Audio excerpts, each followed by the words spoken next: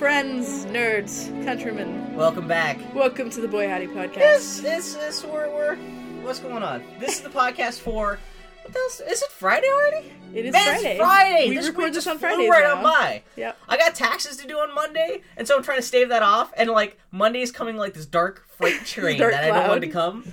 But man, Yeah, it's I always do taxes way early, not this year. Man, taxes are bullshit. Well, you have relatively easy taxes, but because I'm a freelancer, I have to hand in like half a dozen different forms. See, last year I even did bullshit. a ton of freelance, but it's freelance for my employer, Did so even you then lie? I just have two. Well, no, I only have IRS two. is listening? I did... I can't tell that story. Why? What'd you do? Well, no, I All the profit you made out of the Mexican migrant living in your basement? No, I made a crack today about tax evasion. Didn't think about it, but I made a crack today about tax. Like Obama's got Well, like... no. I made a crack about tax evasion in an email that went out company wide. Oh. And I wasn't trying to be. And it was only like one of the accountants immediately emailed me back and said, "Hey, maybe don't make jokes about that." I'm like, oh.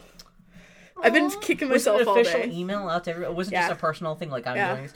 Oh, it was through a program we have, and I'm like, oh. You were speaking for the company, kind of. Ish. Well, it was only an internal email, but still. I know, like, but still, that doesn't look good, yeah. Maybe don't make that joke. If the company ever gets sued and audited, that does not look good. But anyway, so this is the podcast for, what's tomorrow's date, the 24th? I think so. It's now officially spring. Does not feel like it in Portland. Oh, man. It just snowed night before last. Yeah, Wednesday is my Saturday. Wednesday I went out and I bought 6 tank tops, because they were buy one, get one, and a fucking pair of jeans. They're like capri short things. Just getting ready for spring. And sandals, and it snowed immediately after. Dear Christ. Right now in like Wheeling, West Virginia, it's like 90 degrees.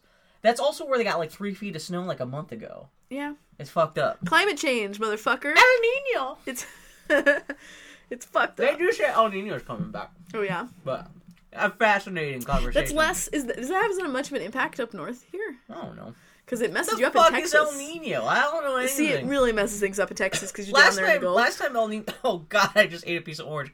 Last time El Nino was a thing, I was living in Pittsburgh, and that's not really a thing over there. What's it do in Texas? Well, you're right there on the Gulf. Oh, right. I forgot there's water. So it really messes up...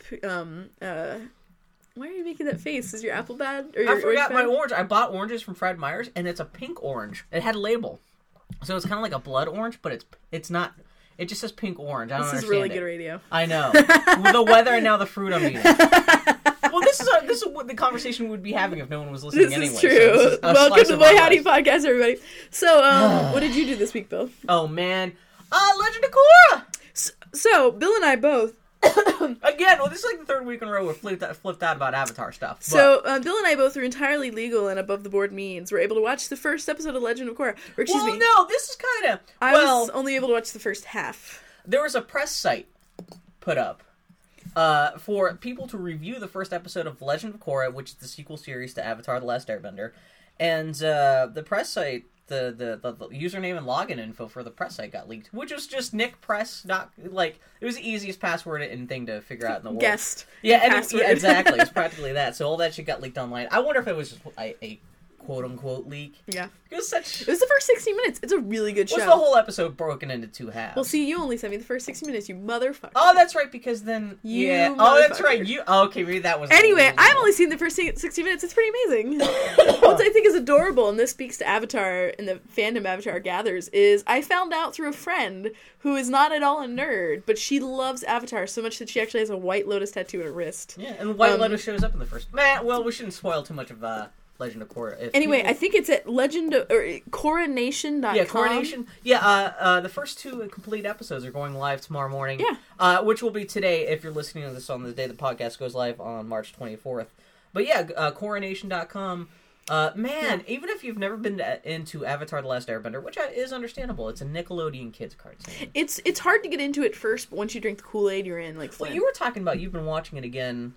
Oh yeah, just to get back into so it. having watched that, I was like, oh man, we should go watch a little Avatar. So we watched the first couple episodes. They're not as polished. Yeah, I mean, they're still great. Yeah, see, that's what it is. From technical standpoint, they're not as polished. I was mentioning last week on the podcast. I had people over last weekend on Sunday to watch because you and I were the only people I knew who have actually watched Avatar: The Last Airbender, and all these other people they're watching it for the first time. And Dylan kind of mentioned, she's like, oh man, these background paintings are kind of impressionistic.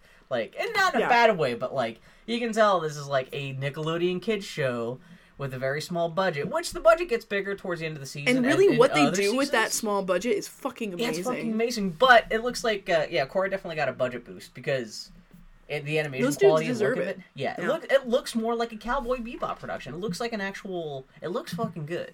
I'm more excited about The Legend of Korra than I am about Game of Thrones Season 2. Really? Readily. Handle. Well, you know what happens in Game of Thrones stuff, too. That's already kind of fallen apart for you already. Legend of Korra is a whole new thing. You know it's going to be... It's not even just that. It's not as much of a time investment. You know not everyone's going to get raped and murdered and killed and their noses now, hacked Bill, off and we shit. don't know that. Oh, man, but I've been reading... I'm a third of the way through the second Song of Ice and Fire book. Third of the way through Gotcock. Greyjoys are motherfuckers. Yeah. Oh, dude, Man. you stick with it, my friend. Oh, the Greyjoys. Man, it's fun. I would keep you unspoiled, but dear Theon's Lord. an asshole. He doesn't come across as being an asshole. Much of an asshole in the TV show. You just wait, my friend. He fucks a girl and he's like, I want to fuck you again or something. She's like, Let me put it this way, Bill. His sandcastle gets knocked the fuck over, and then he gets raped over its remains. And you know what? That metaphor is tame in comparison to what actually happens to Greyjoy or Theon. Does he deserve it? What's coming? Well, here's the thing. He hasn't done anything. That's the thing. Do any of the Game of Thrones people deserve all the shit that happens to them? I would argue that even you can write a to some fucking degree, thesis about that, even Cersei, who deserves a lot of bullshit. Did you see that Kate Beaton's posting about Game of Thrones now? I guess she's been reading the books. I had no idea she was reading the books, and now she's posting about it. I literally 5 minutes before the podcast, she actually linked to a trio of great videos by this lady talking about how Cersei's Sansa and Caitlyn are not the some of the more reviled female characters on the show. On the show in the books, because they're the most domesticated ladies. They're the most. They're not the badass, like Arya with her swords and stuff like that. They're just like they're holding the line, whereas they're not going out and having adventures. See, I think they're the most believable characters. Well, we can talk about this next week, because I'm thinking I was hoping we could do a Game of Thrones podcast next week in anticipation of Game of Thrones season 2. I have trouble drumming up any enthusiasm about Game of Thrones anymore. I think we could. We don't have to talk about the future. We can just talk about Game. Yeah, I know. It'll be a short podcast. That's what I'm talking about. Anyway, so yes, Legend of Korra looks great. Looks really, really great. Man, her dog. I love her bear dog so much. Well, it's funny because what's his name? Naga. Yeah, Naga. Because Naga was concept art for the first show. Yeah, that got cut. Because I was just flipping through the Legend of what am I saying? The Avatar: The Last Airbender art book that Dark Horse put out for the TV show. I remember seeing that sketch of that bear dog, because the bear dog was, as a concept, as an alternate pet as opposed to Appa. Yeah, before they came up with Appa. And I was just looking at that bear dog, like, man, I would give my left tit to see a show with that bear dog. And little did I know, man. And then we'll talk about this. We're going to be talking about this all again next week after the first 2 episodes come up and they introduce more characters and stuff. But it's good. I like it. Anyway. And I like Tenzin's kids. Yeah, Tenzin got the smart daughter. Yeah, who's like, tell us. And I like old Katara, who looks just like Gran. Yeah, or whatever they call them. Yeah, you watching that first couple episodes again? It looks like Katara's grandma. It's really great, and she's got the little. Well, then even the character design of Korra, because she's got not hair loopies, but she's still like a similar thing. It's nice. She's got the little Padawan rat tails. Because Korra's like a 16, 17-year-old girl too. Yeah. Whereas Aang, the protagonist of the first Avatar series, we need to do a Avatar episode. Yeah, a month when the actual. Okay, we'll forget more. Here's about the part that of the Boy Howdy podcast where we talk about future podcasts. Let's see, what else did I do? Oh, this week I finally beat Assassin's Creed Revelations. Yeah, how'd that go? Can I just take a moment to say, fuck Assassin's Creed? Is that bad? Is it the story? Well, here's the thing. Because I heard the gameplay wasn't that good. The gameplay is fine. The gameplay is Assassin's Creed. This is the one that takes place in Mexico? In Constantinople.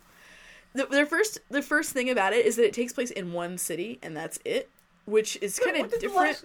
Well, excuse me. Usually they take place in cities, but like you one unlock location? parts of cities as time goes on. It's like the a entire sandbox this city time. is open to you from the start. Oh, okay. Which meant that I was like, oh, I'm gonna get everything, and then I got everything, and then I was totally uninterested in exploring the city anymore. Like, so there is a reason why. You're the reason why we have to unlock new islands in fucking Grand Theft Auto games. Yup. God damn it.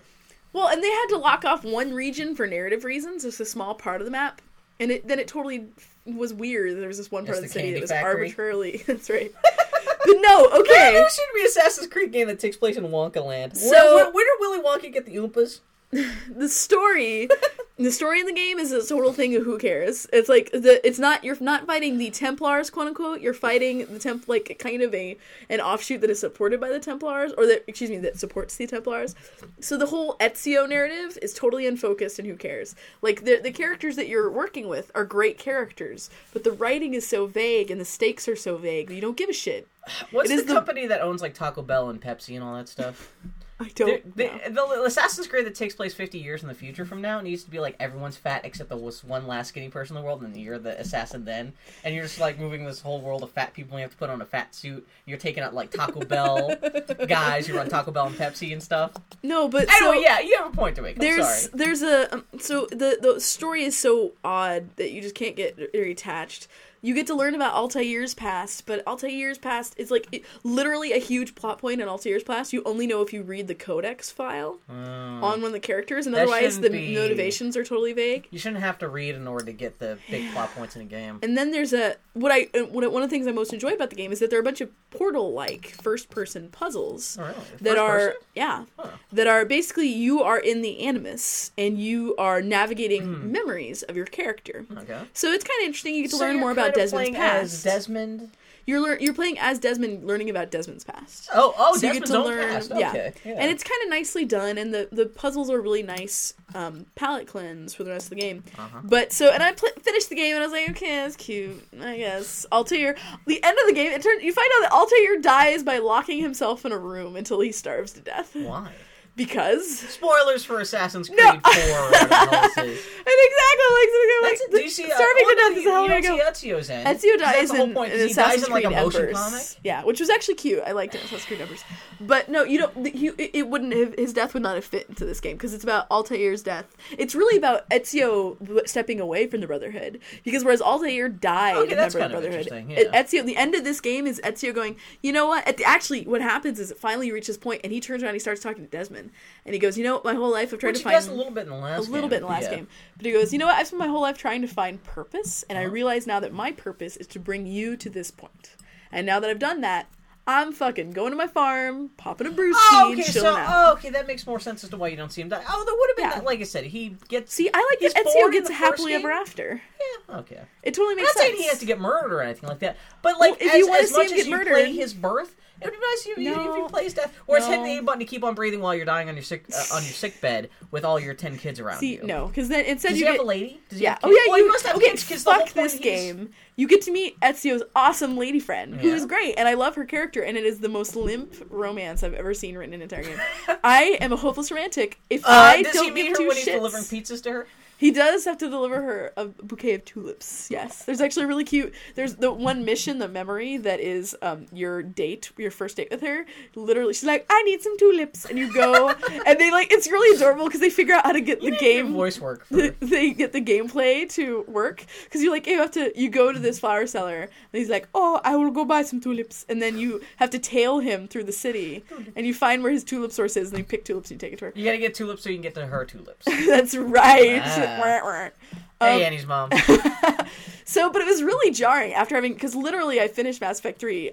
I'm like, okay, I guess we'll play Assassin's Creed. I pop in the disc, and that's the first thing I see. And literally this love scene that's it's beautifully set. It's in a beautiful space. It's shot so well. Yeah. The character models are great, and you're really fond of these characters. And literally, it's like the shittiest romantic scene I've ever seen in a game. Is her name Betsio? No, her name is Sophia. I just picture Ezio in a white little yellow wig with like little flippy ends. Yeah. No, Sophia. Sophia literally says, "Oh, you brought me flowers." Ezio goes, "Yup." Plops down next to her, and that's it. I felt so cheated. Wow, he's kind of It's selling really the whole bad. Italian hot men legacy It's short really there. bad. The So, hot blooded. Anyway, fuck so you. all of that, okay, whatever, the game's really boring, whatever. I'm more, like, I realized this game and the last game, all of the quote-unquote modern-day plot is been in a fucking holding pattern. Like, really. It's like, nothing happens over the course of the game, and then abruptly things happen in the last game, you just 10 go to, like, minutes. Ezio Chateau. I mean, that really, all the entirety of the modern-day stuff. At least you get to go outside and wander around a little bit. And There's you no get to talk to your reason team members a little bit. See, And that that's gave kind of you interesting. something, but again, nothing there's not much happens there. There's until nothing- the last 10 minutes. Yeah, in the ending. And in this game, We should literally... talk about endings. We should. But no, so in the last... You stab Lucy in the last game. You kill her. And you know she's dead because... Dude, I'm Kirsten not... Bell gets stabbed to shit. And she must have said, I don't want to... or she may have asked for too much money for the next game. That's the only way I can explain it. Oh, yeah? Because in this game, they awkwardly explain why she's gone. It's so bad. You just stabbed her. I mean, well, you saw it. No. Why you stab her? They awkwardly explain it. Oh, so It's it was so just... bad. It is so bad. It's almost like the creative director behind these games left a game and a half ago. But so anyway, Kirsten Bell, you killed Kirsten Bell in the last game. In this game, you're in stasis because of this shit that happened to you.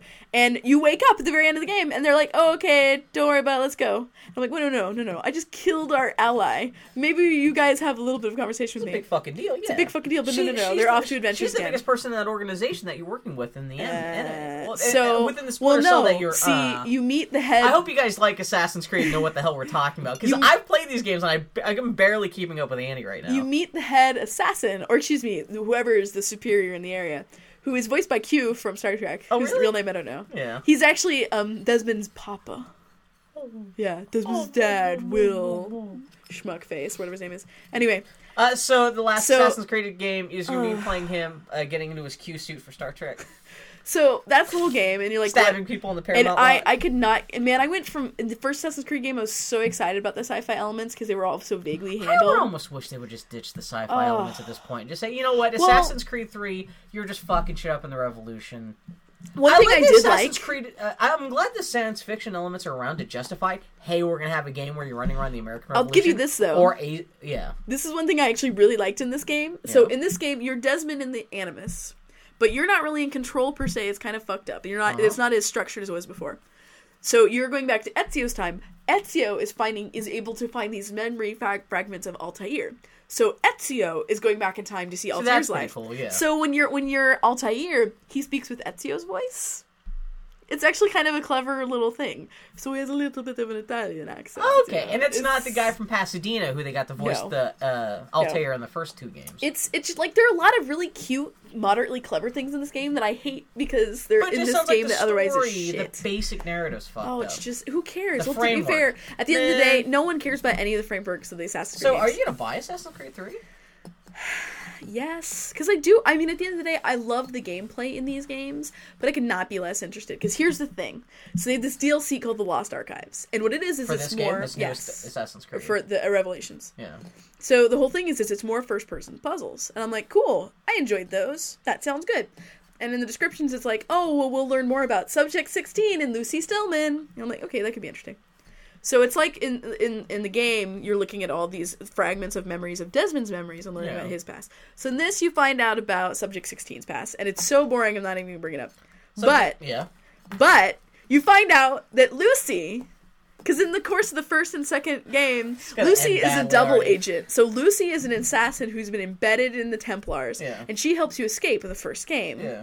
And then, she's your ally in the second game. So it turns out that she was a triple agent all along. No. Oh, so she was actually a a bad Templar person? all along. Because here's the thing, and it's handled so shoddily, because what it is it's Subject 16 remembering when he was alive, quote unquote, and he stumbles across this security footage of Varric?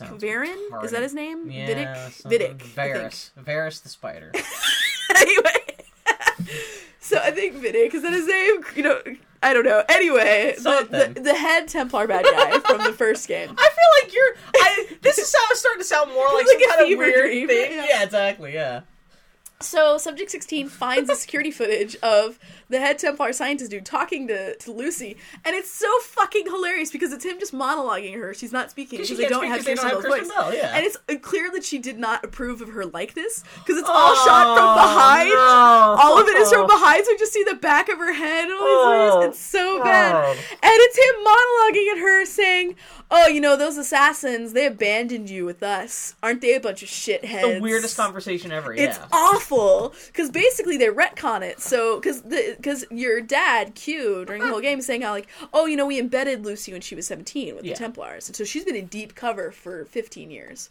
Well, of course she feels abandoned by the assassins. So she turned to the Templars and blah, blah, blah. And so the Templars let Desmond read their emails in the first game. That was all construct so that he would build compassion for Lucy and trust her when they escaped. And then Lucy is going to use Desmond's memories to find the apple and bring them to the Templars. Blah, blah, blah. Really no one in control of the story, oh, is there? It's so shitty. It is the most mashed together shit. And he's like, and the thing is, like, one of the last things he says to her is like, and when you get out there, the last thing you say to the assassins before you betray them is, how could they abandon you for so long? And I'm just watching this quick cutscene happen, just flipping off the television with both fingers. This is the DLC. See, this is what kills me. So you pay to get kicked in the They totally brush off the only female protagonist in this whole game to speak of with fucking DLC, hack DLC. And so you see this footage, you're like, oh my god, you continue doing what you're doing, and then you find an email from Lucy to Subject 16 that says, I'm so sorry that you saw that footage. I didn't want to show you this way. But don't you see that the Templars have humanity's best interest at heart? That they're the good guys and the assassins are bad guys? Oh well, too bad I have to murder you! And it turns out that Lucy killed Subject 16. That's this fucking bullshit game. I can't wait to see what the story in the next game is. In Assassin's Creed 3, holy shit. What little fragment of love I had for the Assassin's Creed was almost boiled out of me by that. Wow. It's just, man. Okay. I mean, the hack treatment of Lucy was always kind of infuriating to begin with. Like, I will buy Assassin's Creed. You can borrow my copy. I'm gonna buy it because I love parkour through history. But you gotta put down payment soon so you can get your metal tin from GameStop.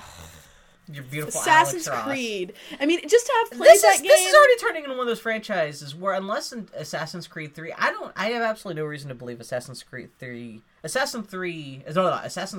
story is going to be amazing. At least the meta story. I think, but hopefully another thing that's hard about it. You can be in a canoe in the new one. The meta story is so vague because you're fighting against the Templars. Well, so they want to stretch it out as long as possible, so they don't want to define anything. It's just, you know what it is. It's like there was this early race of oh no, but I'm saying Uber as far as forward motion within the story, it's all just kind of like. The thing is that the world is going to end. That's where this is all leading, because the whole thing is that this site, like 50,000 years ago, there's a cataclysmic event that wiped out all of humanity except for 10,000 people, and somehow annihilated all of their beautiful buildings and skyscrapers they built, except for these underground bunkers that contain artifacts. That's the canon of the Assassin's Creed world. And so this incredible apocalypse... What color energy destroyed the world? This incredible apocalypse is going to happen any day now, and meanwhile the Templars are trying to control everybody. And it's just like, Man, between this and Mass Effect, I don't have too much faith in narrative and storytelling right now. Mass Effect, at the end of the day, I don't... The ending is not the best. I shouldn't dog Mass Effect that back, because, no. Every single step of the way, I enjoyed...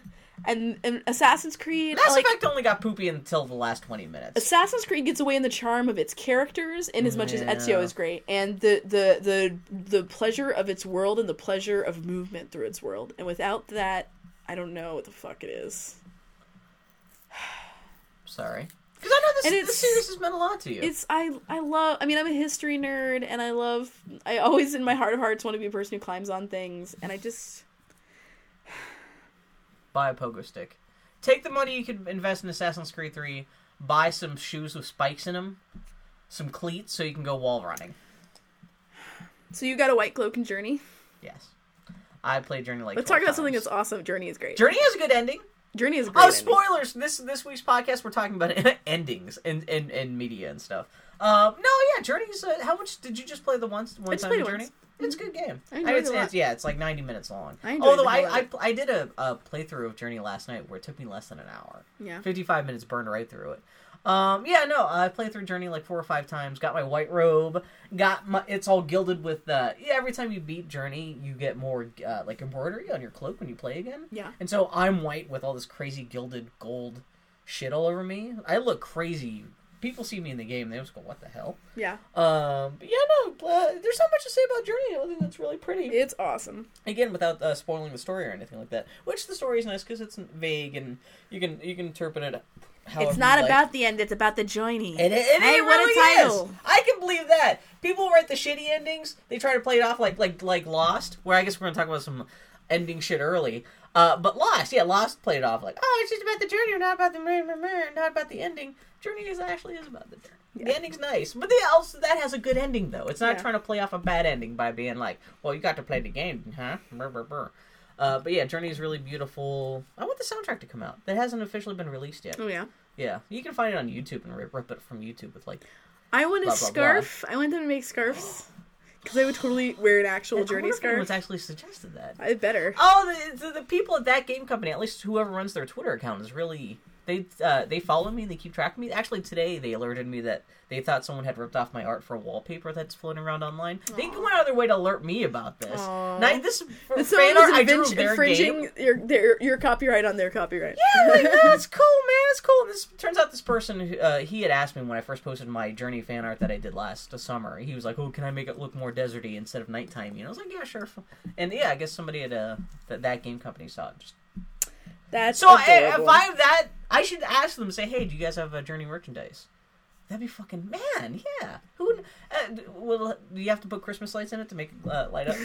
Something like that. And spring shoes so you can fly. Use like LED. You weave LED strands into it, like fucking Tron bullshit. Yeah. They should make a Journey sequel that is more parkour. There we go. So just flying and then just running to appeal up to and me stuff. personally. That's it. So what else happened to you this week?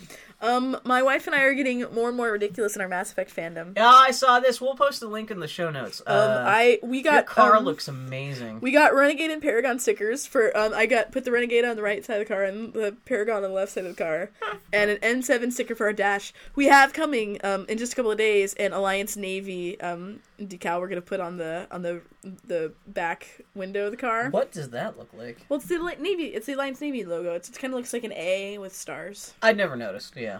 See, I did because I fucking love Mass Effect more than you draw it in your math notebook all day long. Actually, I'm really excited because she's been doing these great little chibi doodle sort of things of Mass Effect. Actually, she calls them mini Mass Effect. I call them Mass Effect babies just so I can do this. Hold on. When the Reaper hordes draw near and you wish that you weren't there. Crosscut with the... Just jump into the Normandy and you can be anywhere. What does the animal say? I don't remember. What? I guess in this case it would be Baby Rex. Or something like that. Anyway, bye. I made her... Oh, that's what it was. It was good. I made her draw me a picture of Tali and Garrus sharing, drinking out of one drink with their straws. And underneath it's going to say Dextromance. I'm going to make it a t-shirt. I'm so excited. Basically, my Mass Effect, our 2% Mass Effect fandom parade just keeps getting louder and louder with each passing day. You guys, the unofficial, well, I guess as the official name for your car is the Normandy. Yes, in my rearview mirror, I have hanging from it the long service medal I got at PAX for playing the demo. Oh, really? Is that what that is? Yeah. Is it actually made out of metal? What the hell is that? Yeah, it's a metal. What's it look like? It looks like the long It's service medal. hard to tell in the photo. What's the long service medal look like? You get it in, it's an achievement you get in Mass Effect for playing through the game twice or importing a character. Yeah. Oh, I had no idea. That's super. You never told me that you got that medal. Or if you did it, I just totally blacked out. Yeah. Well, you also got the foam rubber, or no, the inflatable Omni-Tool weapon. Yes, that I'm probably not going to put in my car. That's a little less practical. I saw that someone on Reddit had made a... out of like orange plexiglass, had made one that you could actually walk around with. Those are brilliant. Kind of stab someone with Those until are it breaks. brilliant. And I have a little Normandy on my dash. I also got my Mass Effect 3 Razer controller today. Oh, you did? How's that? It literally arrived this morning. You have to understand how much it pains me that I'm sitting here talking to you. Oh man, if I have any money after taxes, I might throw down for that because no. If I have any money after taxes, new Star Wars Xbox coming out in a month. As much as I hate to see it, I'm tempted to get it so I can have an Xbox. That just so you can have. I need a new Xbox, and if I'm going to buy a new Xbox, I want one that makes R2-D2 sounds when I open it up. What? Sure. If you can bling out your car in Mass Effect, I can get an R2-D2 This is a good Xbox. point. That's an excellent point, my friend. I'm just saying, this is my trade-off. Then I also get a C-3PO Connect. I saw that. That's ridiculous. Fan-fucking-tastic. Yeah, what else going on? They know their audience. No, man, this week was me. I played Assassin's Creed. I thought about Assassin's Creed. I'm so sorry you spent your week. It's just I really enjoyed the game. It's just that this game made me realize all the weaknesses of Mass Effect. And like another thing, or excuse me, of Assassin's Creed, especially having just played Mass Effect, because Mass Effect is all about camaraderie and friendship. Yeah. And Assassin's Creed, Ezio keeps talking about how important it is to have this camaraderie between, and how the assassins are about love. And you never get to see that. Like, they try to do that a little bit in this game, in that you have these assassins that you do these missions for to make them master assassins. Stuff, but it's not like, And especially now... Mass Effect's very unique in its camaraderie. This is true, but ultimately it made me realize how much I enjoy that in games, you know? Hopefully. Man, I hope other games start playing up the whole making friends in games system like Mass Effect. I hope... Although it's such a time and money investment in order to create a game like Mass Effect. But no, I mean, it's not easy for other people to eat that. Think about doing Assassin's Creed 3, which set in the American Revolution and all the disparate characters and peoples in that scenario.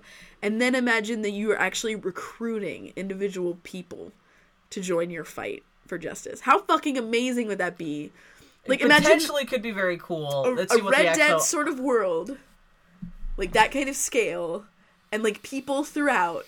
In developing relationships with these people and to rally them around your cause. Meanwhile, a war is raging. I'm already playing John Adams' miniseries theme in my heart. It just made, the more I thought about it, the more upset I got. I mean, I would much rather do that than a tower defense game. I don't think about it so much because the more I think about how cool Assassin's 3 could be, because you and I are revolutionary history nerds, it's never going to be as cool as we can think it is, as we would imagine it being. Well, you know, it's going to be another Assassin's Creed. I don't even game. care about that. I genuinely just want to have bros. They had that a little bit in Assassin's Creed 2 with all your mentors. They kind of do that. And then they just never do that again. I just hope the end of the game is an RTS where instead of an army, it's just you and the Continental Congress. Just melee fighting people, just like taking people with your bare hands. What the hell? Oh man, this is another thing. Some of the soundtrack for The Legend of Korra got leaked. Oh, the only one I want to mention that. In terms of production values on The Legend of Korra getting better, it sounds like they actually haven't full.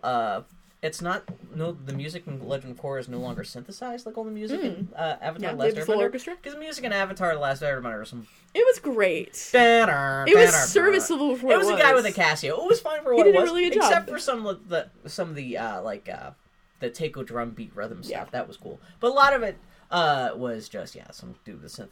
I noticed in Legend of Korra, it sounds like it's all actual orchestrated, real band. There's some jazz stuff with, mix of 20s jazz stuff with, Chinese instrumentals, with ear hoos and stuff like that. Oh, that's awesome. I made a note of that in the show notes. But I just wanted to mention that now. I saw Tintin. How was it? This week. It's the best Indiana Jones movie Steven Spielberg has made in 20 years. Yeah. But man, the faces are freakish. It's all motion captured, which that's always kind of weird enough. But the CGI rendering is so beautiful that for most of the movie, if you were not looking at the faces, you'd think it maybe was an actual filmed movie.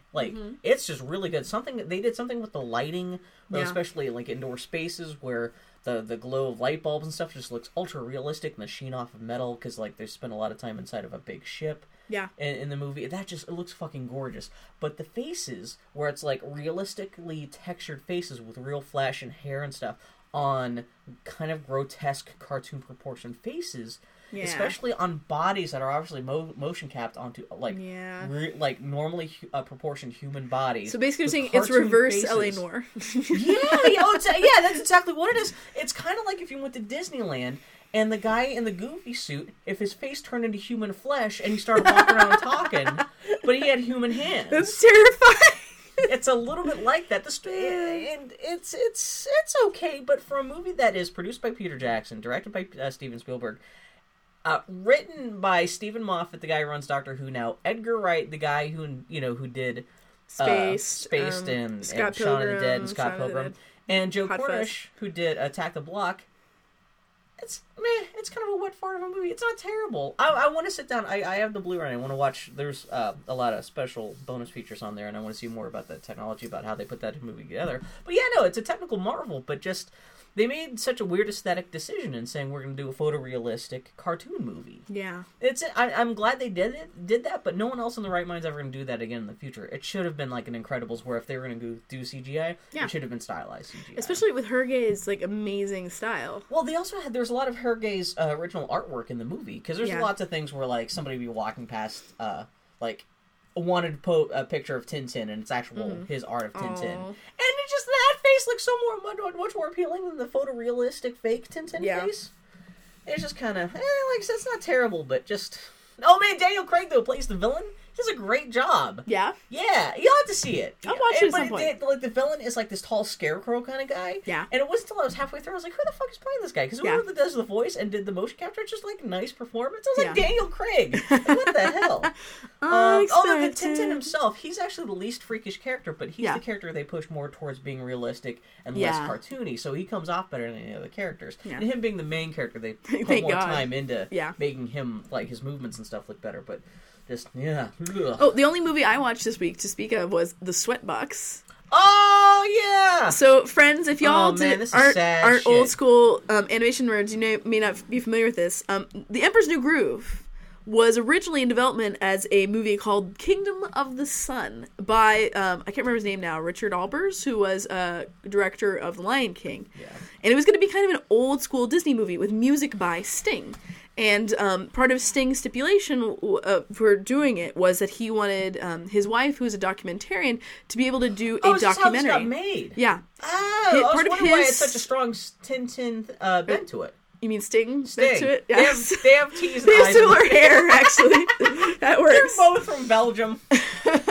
And they're both terrifying in their own ways.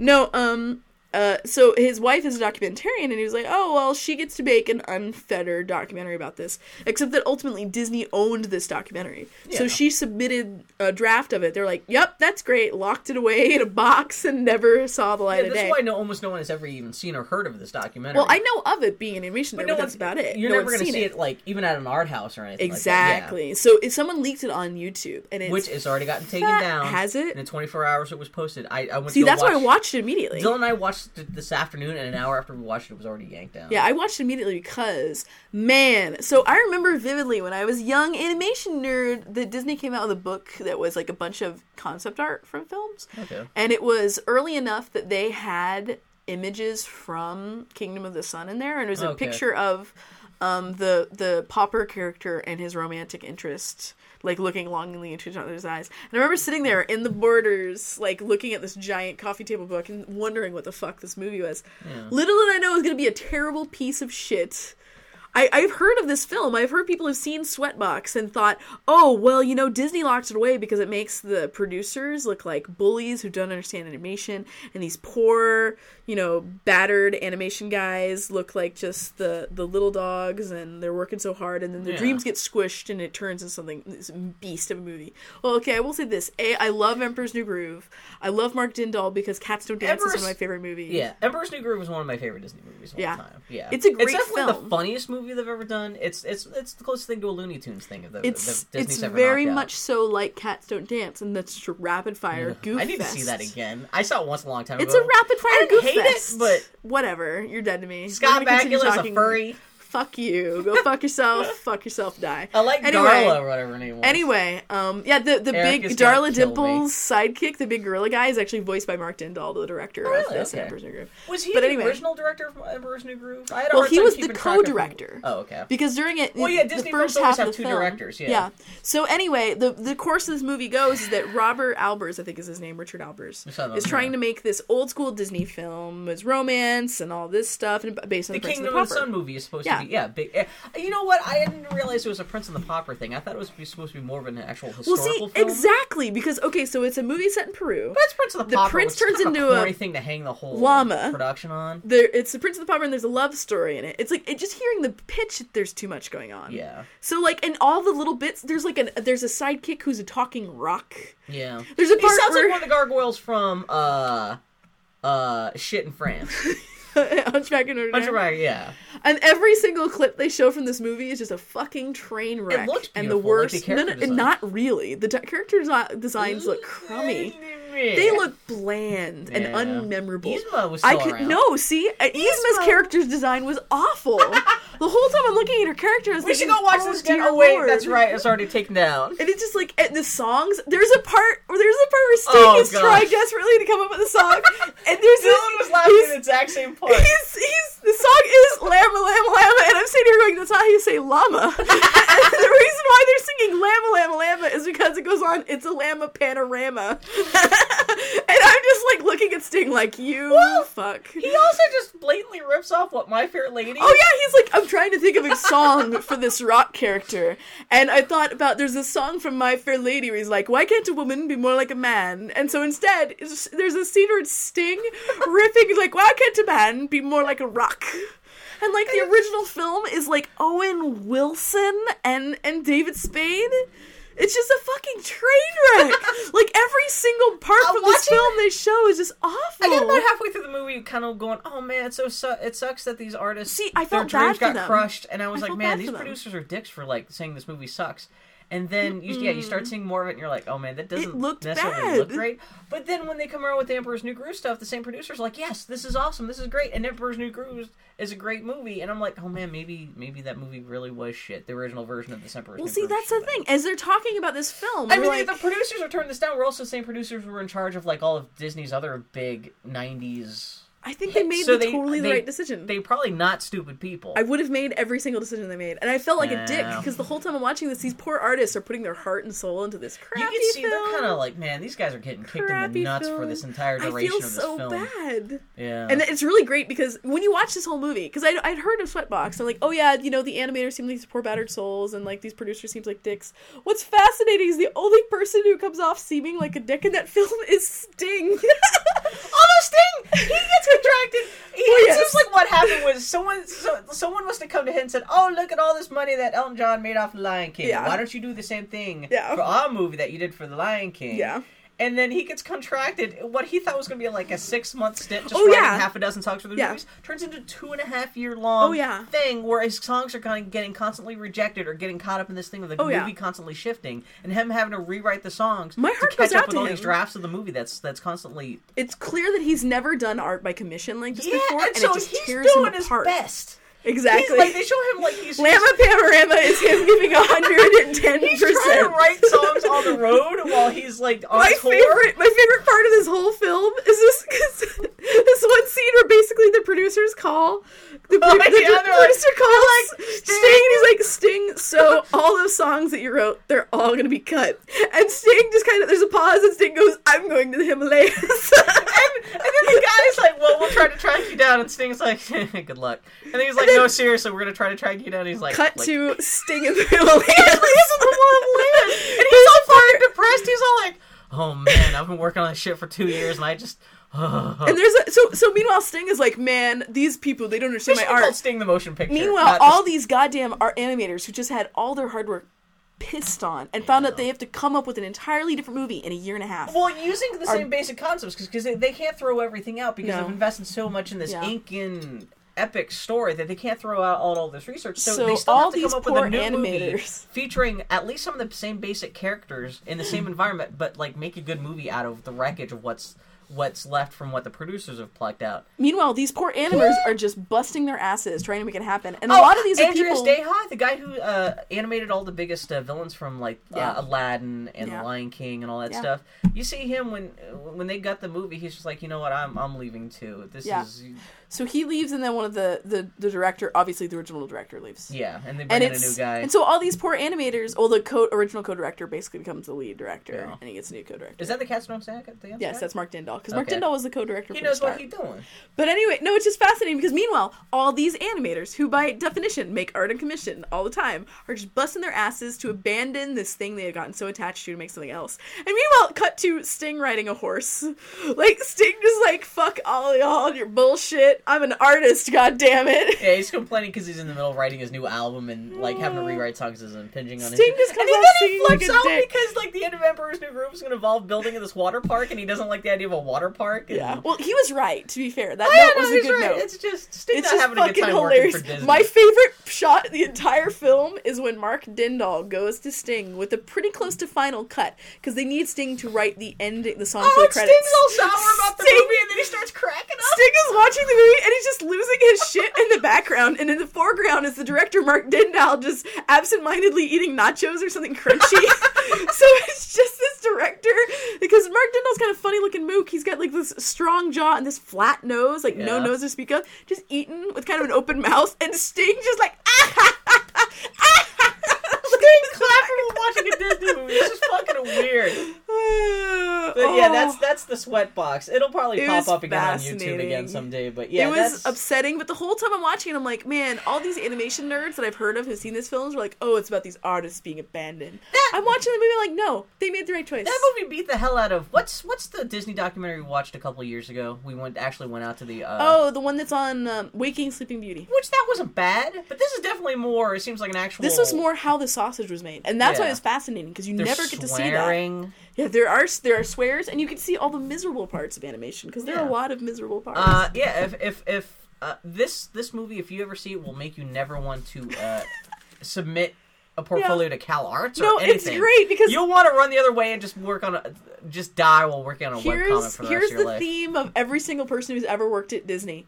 They grow up loving animation, want to be an animator, work shit jobs, until finally they get into Disney, do one film with Disney, run screaming a broken man.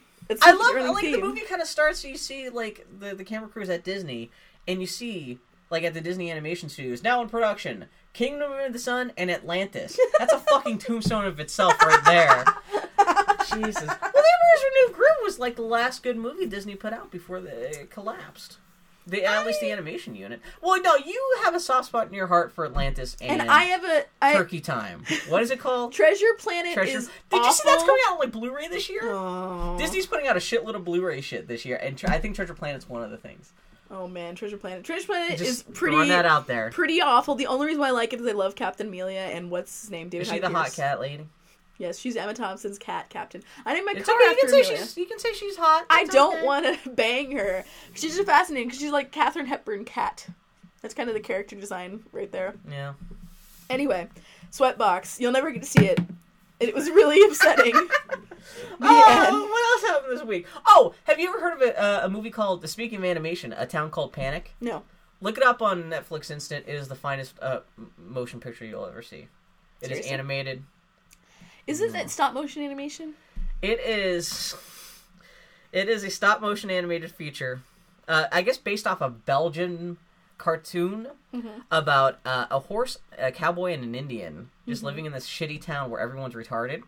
And it's just about their adventures. There's no real plot to the movie. I guess because it's best based off the TV show, which is just rambling. Yeah. And it's like a little like almost like like little plastic army guys.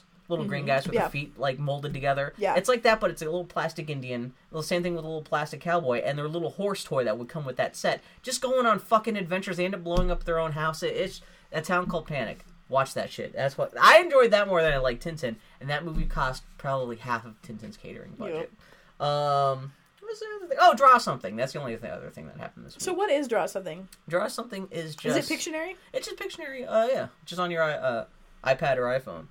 It's really funny though. Well, it's nice because it's Pictionary, but you get to choose. They give you there's a little mix of Scrabble in there where instead of having to randomly guess what it is without any kind of context, they give you a bunch of letters that you're supposed to choose from. Yeah, and they also show you how many letters are supposed to be in the name of whatever it is that you're supposed to be guessing. And so you just draw a picture, send it off to somebody. And they'll guess what it is, and it just kind of goes back and forth. But it's just really clever, yeah. It's super stupid. If you ever actually played it, it's fantastic. It's like 99 cents. It's everyone I know is playing it right now. All I know is that those developers got paid $220 million. Yeah, I like... Jesus. Zynga bought them out for $220. You know what? God bless them. Yeah. So yeah, that's what happened to us this week. Geek Week in Review. I'm gonna do that real quick. BioWare's Ray Musica promises content initiatives for Mass Effect 3 to address fans' complaints. More details are coming in April. You have any? Do you the rumor is that it's DLC called The Truth. What? Yeah. What? I was assuming it was just going to be a motion comic at most that might kind of clarify a couple things. Dude, from the they're not going to do that. Why would they do a It was either that or this is going to be DLC they already had planned that they're just going to put out. And do you think they have to put this DLC out for free? Because are they going to be able to get away with charging, even if this DLC is exactly what everybody wants from the ending? I love that you assume that EA would let them. Oh, no. People are, like, as much as people are flipping out now, if they find out that in order to get the real ending of Mass Effect, you have to pay $10 to $15 to get it. There's precedent. I'm not saying there's no Broken precedent. Steel for Fallout. But this is a touchy situation for Prince EA Persia. right now. It really depends on how they handle it. It is not BioWare's call. It's No, EA's that's what I'm call. saying. Well, that's man. There's a book to be written about EA and BioWare's relationship in the making of Mass Effect 3 and all the fallout that's come out since the game's come out. I think there's also, like, Microsoft has a limitation on DLC being free. Yeah. Like, I think they actually won't let you do I know, free DLC. yeah, because they don't like the idea that you would, they want So, I mean, everything to it's have not- a value to it. It's not. It's literally out of their Well, that's hands. why they have a problem with Valve. Oh, did you see that Ashley Birch from Oh yeah, that she's working on a Valve game that is not Half-Life 3. So yeah, that's. Oh, have you read Jeff Keighley's The Final Hours of Mass Effect 3? I've not read all of it. It's okay. Man, Casey Hudson seems. I mean, I enjoyed. It's exactly like the Portal one, where it's nice, kind of behind the scenes look. But yeah, that's cool. It's worth like $2. Oh yeah, I enjoyed the hell out of it. Did you Casey Hudson seems like an Did you interesting see the fake post to Penny Arcade? Well, I guess it's fake. Where Okay, how did they confirm it's fake? Because all the things they were saying, oh, it's fake, were the dude. I didn't investigate. Well, anyway, so what happened was somebody posted to, I guess, one of the BioWare writers, who's one of the head writers on Mass Effect. Well, maybe not head writers, but he's one of the big writers on Mass Effect. I guess he is known for posting in the Penny Arcade forums. This is just a known fact. It's been confirmed. It's been known. Supposedly, he posted earlier this week that he talked about how the ending of Mass Effect 3 came out and how Casey Hudson supposedly wrote that whole ending. The part that pisses everyone else off about Mass Effect 3. Casey Hudson, the head creative director, went off and wrote the whole ending all by himself without getting. Yeah, he said Casey Hudson and Mac Walters, who's the head writer for Mass Effect 3, wrote the ending in a vacuum and refused to receive any outside. Yeah, and then they just kind of came out and said, "Hey, this is a script. This is the ending. Just execute this." And they refused to listen to any negative feedback from anyone else within the team about, hey, maybe we should tweak this or we should do that. But then supposedly something came out where that was fake or something like that. I didn't get into the details or something like. See, I don't know why people are saying it's fake, because what it said was, when you read that it was stuff, a well-written post. the dude was saying, oh, shit. Yeah. I'm going to get in shit in this. Please don't spread this around. Please don't attach my name to this. That is very different from saying it's not true. So it's not fake, but it's in contention, but it's... Well, what I thought was the most interesting part of that essay, and I think... because it's this not essay doesn't sound wrong. It's not necessarily critical per se. No, it's just talking... describing... What he says is, the ending of Mass Effect, whatever you want to point at it, is a very intellectual ending. Oh, yeah. Very super intellectual. It's very Star Trek. And he basically... he says Casey Hudson is very... intellectual and analytical dude, which you read the Final Hours of Mass Effect totally is. Yeah. He's a focused dude, and how he was convinced that this is the way the ending should be, and was refused to hear any discussion on the matter. But this is somebody who had never had such hands-on contact with the series before. I mean, he was creative director, but it doesn't sound like at any other Casey point. Hudson? Casey Hudson? Literally, it was his series. Did you not read the Final Hours of Mass Effect? I was fucking drunk. He literally invented it. He fucked up. Motherfucker. It was literally his game from start Whoever to wrote finish. Mass Effect 2 did better. They should have kept him around. Anyway. I'm just saying. It's a fascinating essay. No, Bill Mass put a link to that Effect 2 on is not... Well, even the ending of Mass Effect... We can talk about that Guess later. what? Every ending of every Mass Effect game is pretty lame, except for Mass Effect 1, and even Mass Effect 1 was kind of lame. Mass Effect 1, the actual game was lame. The ending was actually kind of... Yeah. So, no one plays Mass Effect games for the ending. No one plays any video game for the ending. You know what? Some people do. You know what? Which game? Minecraft. Minecraft has the best ending when you shut off your computer. That's a nice segue. When it asks if you want to shut off Minecraft, that is the best ending. Minecraft is coming to Xbox Live Arcade on May 9th. I'm going to spend $40 on a copy for myself and $20 on a copy for Annie to force her to play the game with me for at least 1 hour, and then you'll never have to play it again. This is why I'm so excited that you can't give people games on Microsoft. Because you have no... You can't? This is one of the dumb things about the Xbox I'm gonna Live pay you system. $20 to write Nope. Minecraft on the $20 bill. See, there's no way you can make me buy damn. Minecraft. It's so fun. exciting. It's a good game. I don't give a shit about Legos. You can say, it's not You know Legos. what? I It's have also Legos. exploration. You go, you dig, and Yeah. there's monsters, and it's dark, and it's Hey, scary. Bill, how's the narrative and character development? This is why I'm going to give it to you for free. And you don't have to play for more than an hour. This is a part of my psyche that I want you to understand. All right. Yes. This is me being a cat, bringing a dead bird back to you, saying, "Hey, look what I did." Aren't And you I'm so going to be proud? so proud of you. You tried to share it with me. I'm going to put it in a shoebox and bury it in the backyard. This happened a couple weeks ago. Did you see these layoffs at Obsidian? Did we talk about this before? We may have touched on it a little bit. Poor guys. It's the studio that did Fallout New Vegas. They also did Knights of the Old Republic 2. Which that was poorly received. They did, well, that's the thing. They did a lot of games that were really poorly received. They are ringers in the industry where they're brought in to do sequels when the original creators are too busy to do sequels themselves, and so they never get to work on anything other than a fucked up time crunch. Well, they finally came up with their original IP, and it was that game. What was it? Not The Agency. What was it called? I own it, and I played like the first 2 hours. Turtles in Time. I played the first 2 hours of it, and then I stopped playing. Really? It had some really great elements to it. Oh, was that the Sega? What was it called? Sega published... It was like their spy adventure. It came out last fall. Yeah. Yeah, it was like right out before Deus Ex. I have it. I bought it for $5 at the grocery store. Poor guys. And the thing is I didn't realize that was... playing that game, it's a totally solid game that clearly needed 6 more months of development, and they never got it. So that's the vibe I get from all their games. Like, they get into a crunch period, and they have to push it out. The people who work there are known to be good developers. It's just, they were just never given the time they need in order to... Every single game they've ever done needed 6 months Knights of the Old Republic is known for having like a whole ending that got cut because they just didn't have time to finish it. The files are actually on disc, but they just didn't have time to finish the cutscenes and everything. I loved Fallout New Vegas. Yeah, they got crazy layoffs, and they're saying that they didn't get their bonus from Fallout New Vegas because it only got an 84 Metacritic score, where it needed an 85% Metacritic score. That does suck. That does suck balls. Poor guys. Although I was never a fan of Fallout New Vegas, though. Fallout New Vegas is great, and you're wrong. Nope, you're wrong. I was just so bored of Fallout by then. You're wrong. I played so much Fallout 3. Dude. I sucked all the juices out of that lemon. I played 300 hours of Fallout probably until... If I look back, I've probably in my entire life played close to 700 hours of Fallout. Did you see Epic Mickey 2 got announced? I never played Epic Mickey Mickey 1. Stinky. I bought Epic Mickey 1. I played it for about 20 minutes, and I was like, you know what, this game was fucking terrible. Controls were awful, camera was terrible, there was no voice. Not that I should always expect voice acting, but just even the presentation. It's hard to go back. It's hard. It felt like a Nintendo 64 game. But yeah, this new Epic Mickey game, it's 2-player drop-in, drop-out co-op, where you're playing as Mickey and Oswald the Lucky Rabbit co-op. That sounds actually pretty cool. But it's actually for modern systems. You can play with an Xbox controller.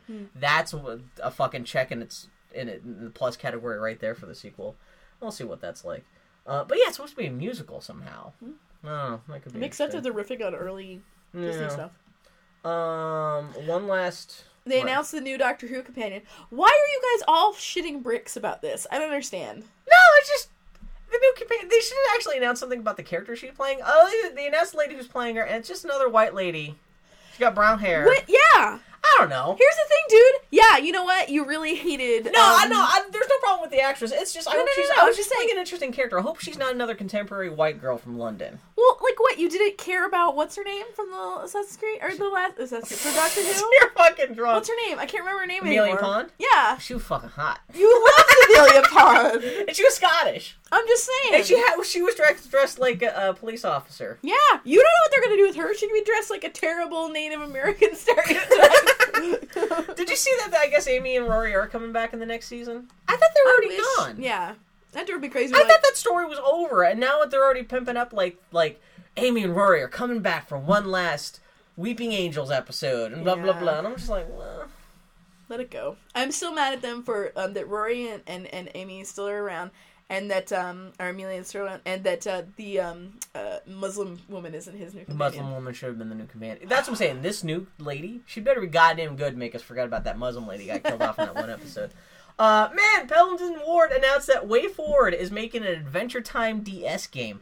WayForward, they made this game called Duck Amuck a couple of years ago for the DS. That was really weird. Like, it did all this shit, like, it was based off the old Chuck Jones cartoon. And it had shit, like, where you close the DS, you know, because it's, you know, folding thingy.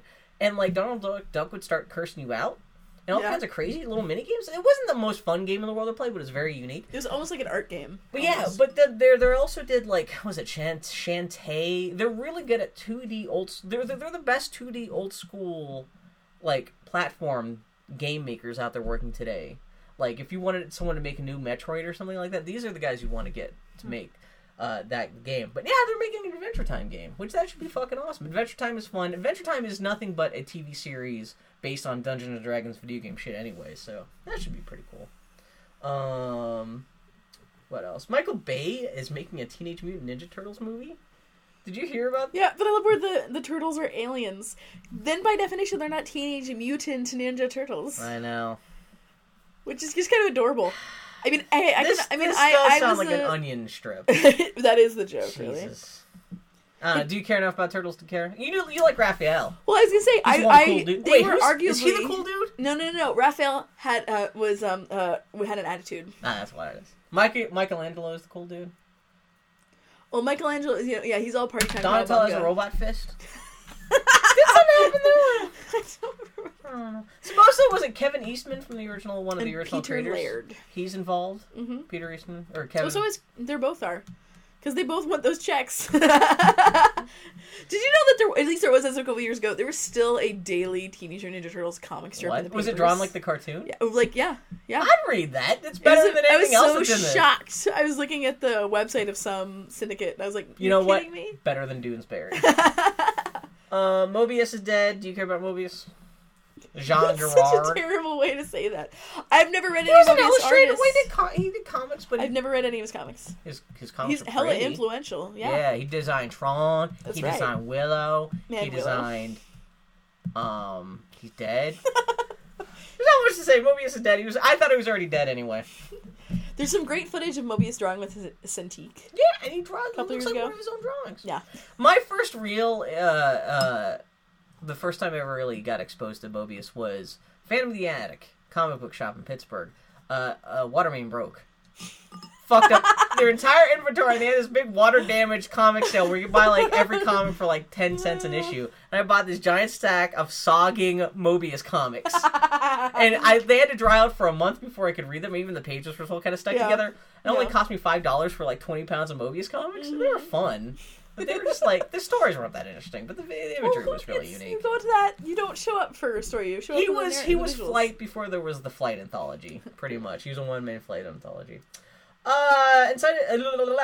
Encyclopedia Britannica is to cease printing its print version of its encyclopedias after 244 years. That's a fucking hell of a thing. Man. And the Internet's only been around in any kind of real functional, kind of like, interesting way for like 15 years.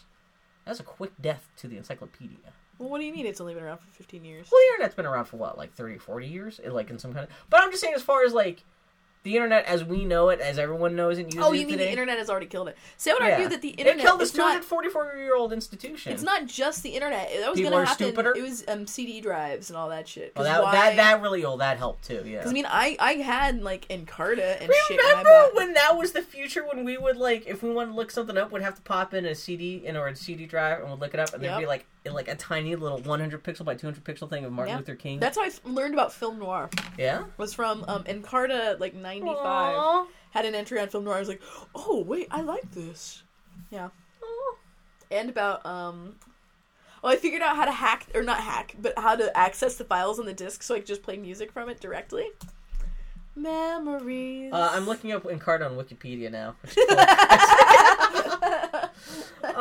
One last thing. A 150-year-old book containing hundreds of never-before-read fairy tales was found in Germany a couple weeks ago. That's just not much in the way of crazy news there. Just a lot of fairy tales that no one living had ever heard of before. Yeah. Although supposedly it's got a lot of like the old Grimm stuff and things in there. But that's pretty rad.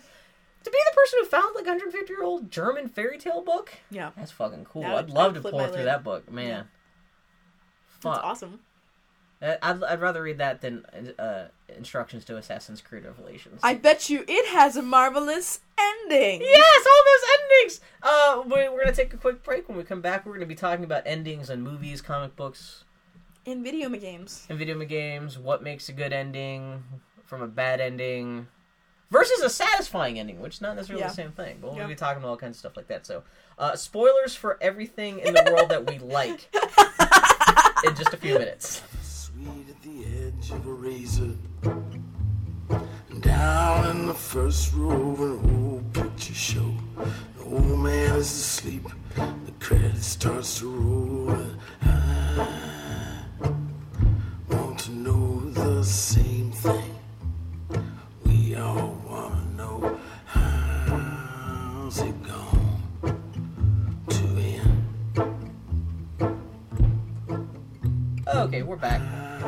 We're here to talk about endings, the end of things. We're just talking about how, well, this all got started because, as everyone's heard of, the ending of Mass Effect 3 was not really well received. Mm-hmm. And it's what got me thinking about what is an ending in a video game and what is an acceptable video game. Because when I think of most video games, we're going to be talking about all kinds of media, but video games, well, sure. yeah, the ending of this one video particular. game is what started this all off. Yeah, video games are especially tricky because you've got the whole interactive thing going on. Well, yeah, it's the expectation of what is the ending, and I when Player I was agency, yeah, because when I was a younger person, I remember the first time I remember thinking, well, that ending sucked in a game was with Curse of Monkey Island, which does have a kind of no Curse of Monkey Island. Curse, is the not third Secret one. of Monkey Island. Yeah, and so where they genuinely did run out of money. Songs? They genuinely did run out of money. Well, the thing is, they were going to write a funny song for the ending, but they ran out of money. And so the ending of that game is literally about 10 seconds long. Oh, really? But again, the question is like, so is the ending when you put down the controller? Or is the ending like... I didn't think of the ending as just kind of like being the end game. Well, that's the thing. I tend to consider the Mass Effect 3 in its entirety to be the ending of the Mass Effect series. Because like, I still agree that the ending sucks. Yeah. Like, the actual like ending. I don't think the cherry on top... I think it was kind of maybe the not. No, the it's got delicious sweetest. whipped cream. It just got a cat turd instead of a cherry on top. But still, if you can take off the cat turd and ignore the cat turd crumbs and kind of swipe that away a little bit, you got delicious Krogan whipped cream. I really enjoy your metaphor. Smear all over your lips. Kiss your girlfriend. Masturbate on.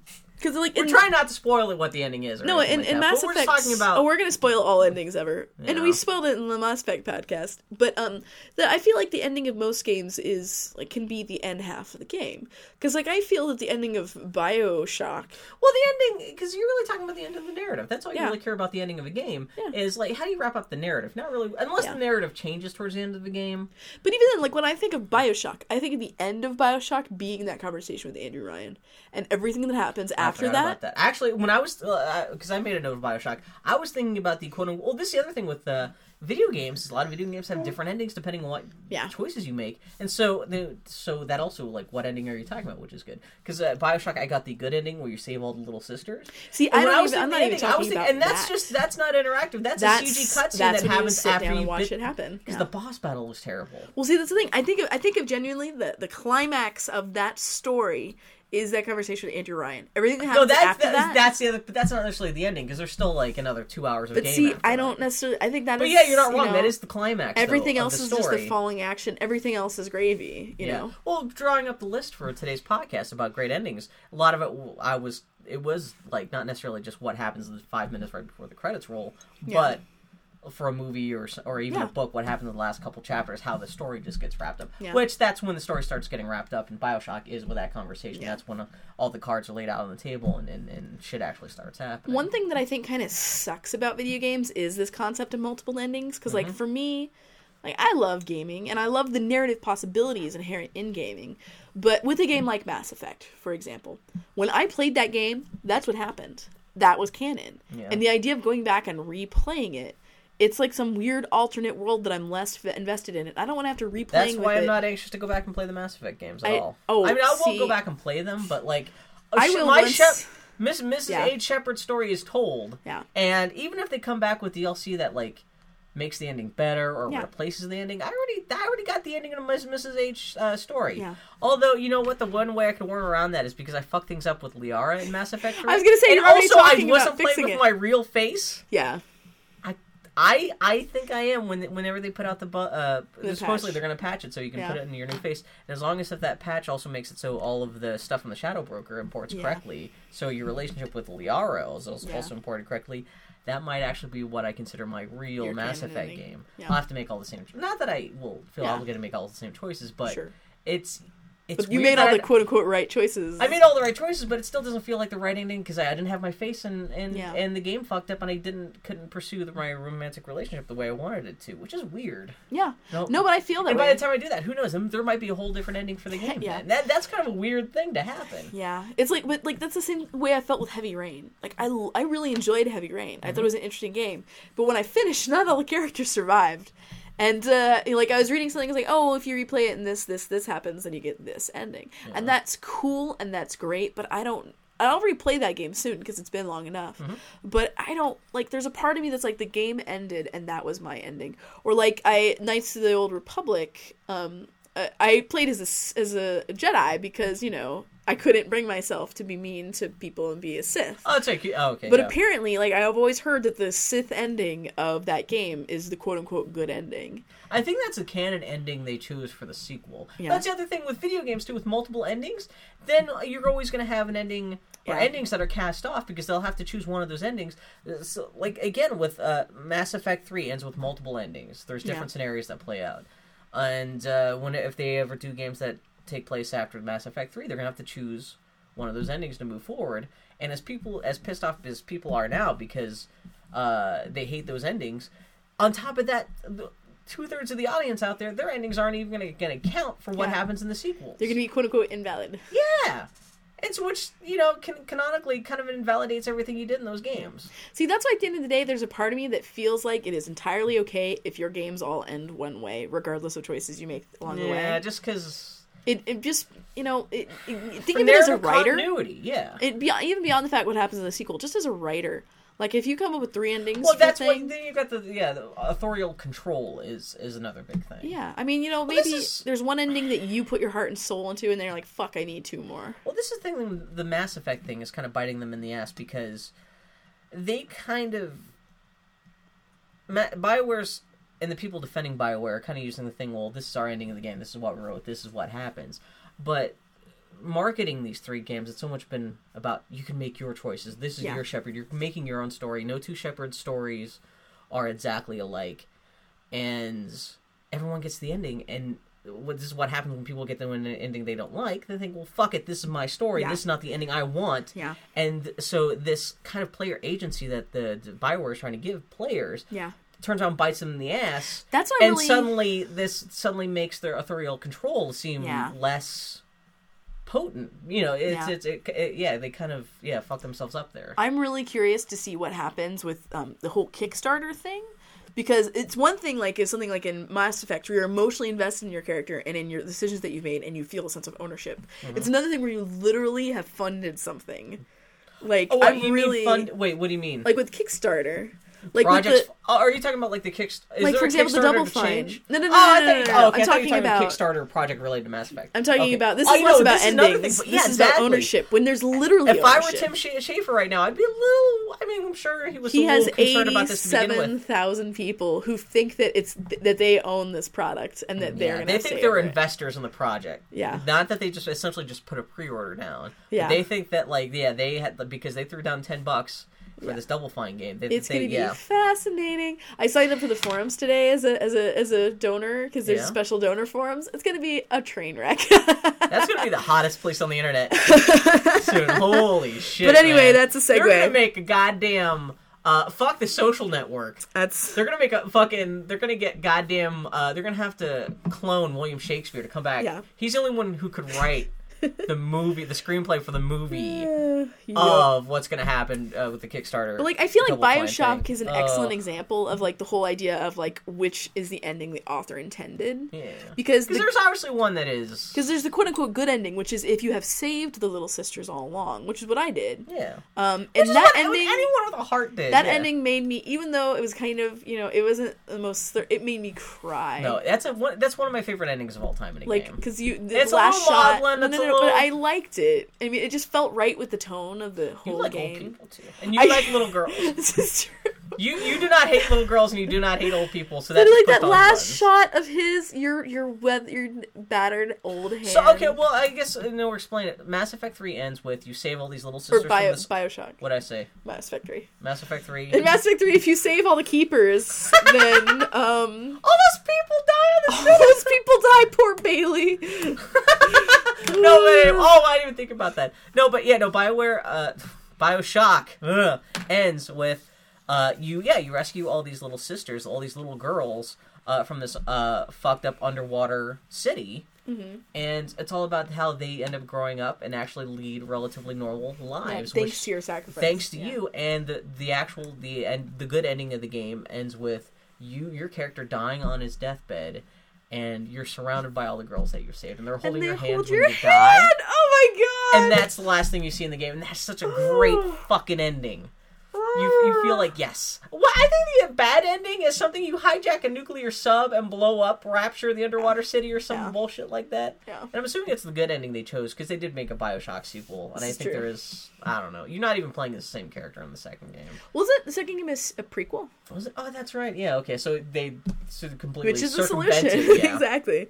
I know, something tells me the next Max Effect game is going to be a prequel. I'm telling you, that's what I keep saying. It's going to be prequel, because when you think about Mass Effect, what's a Mass Effect game without mass relays?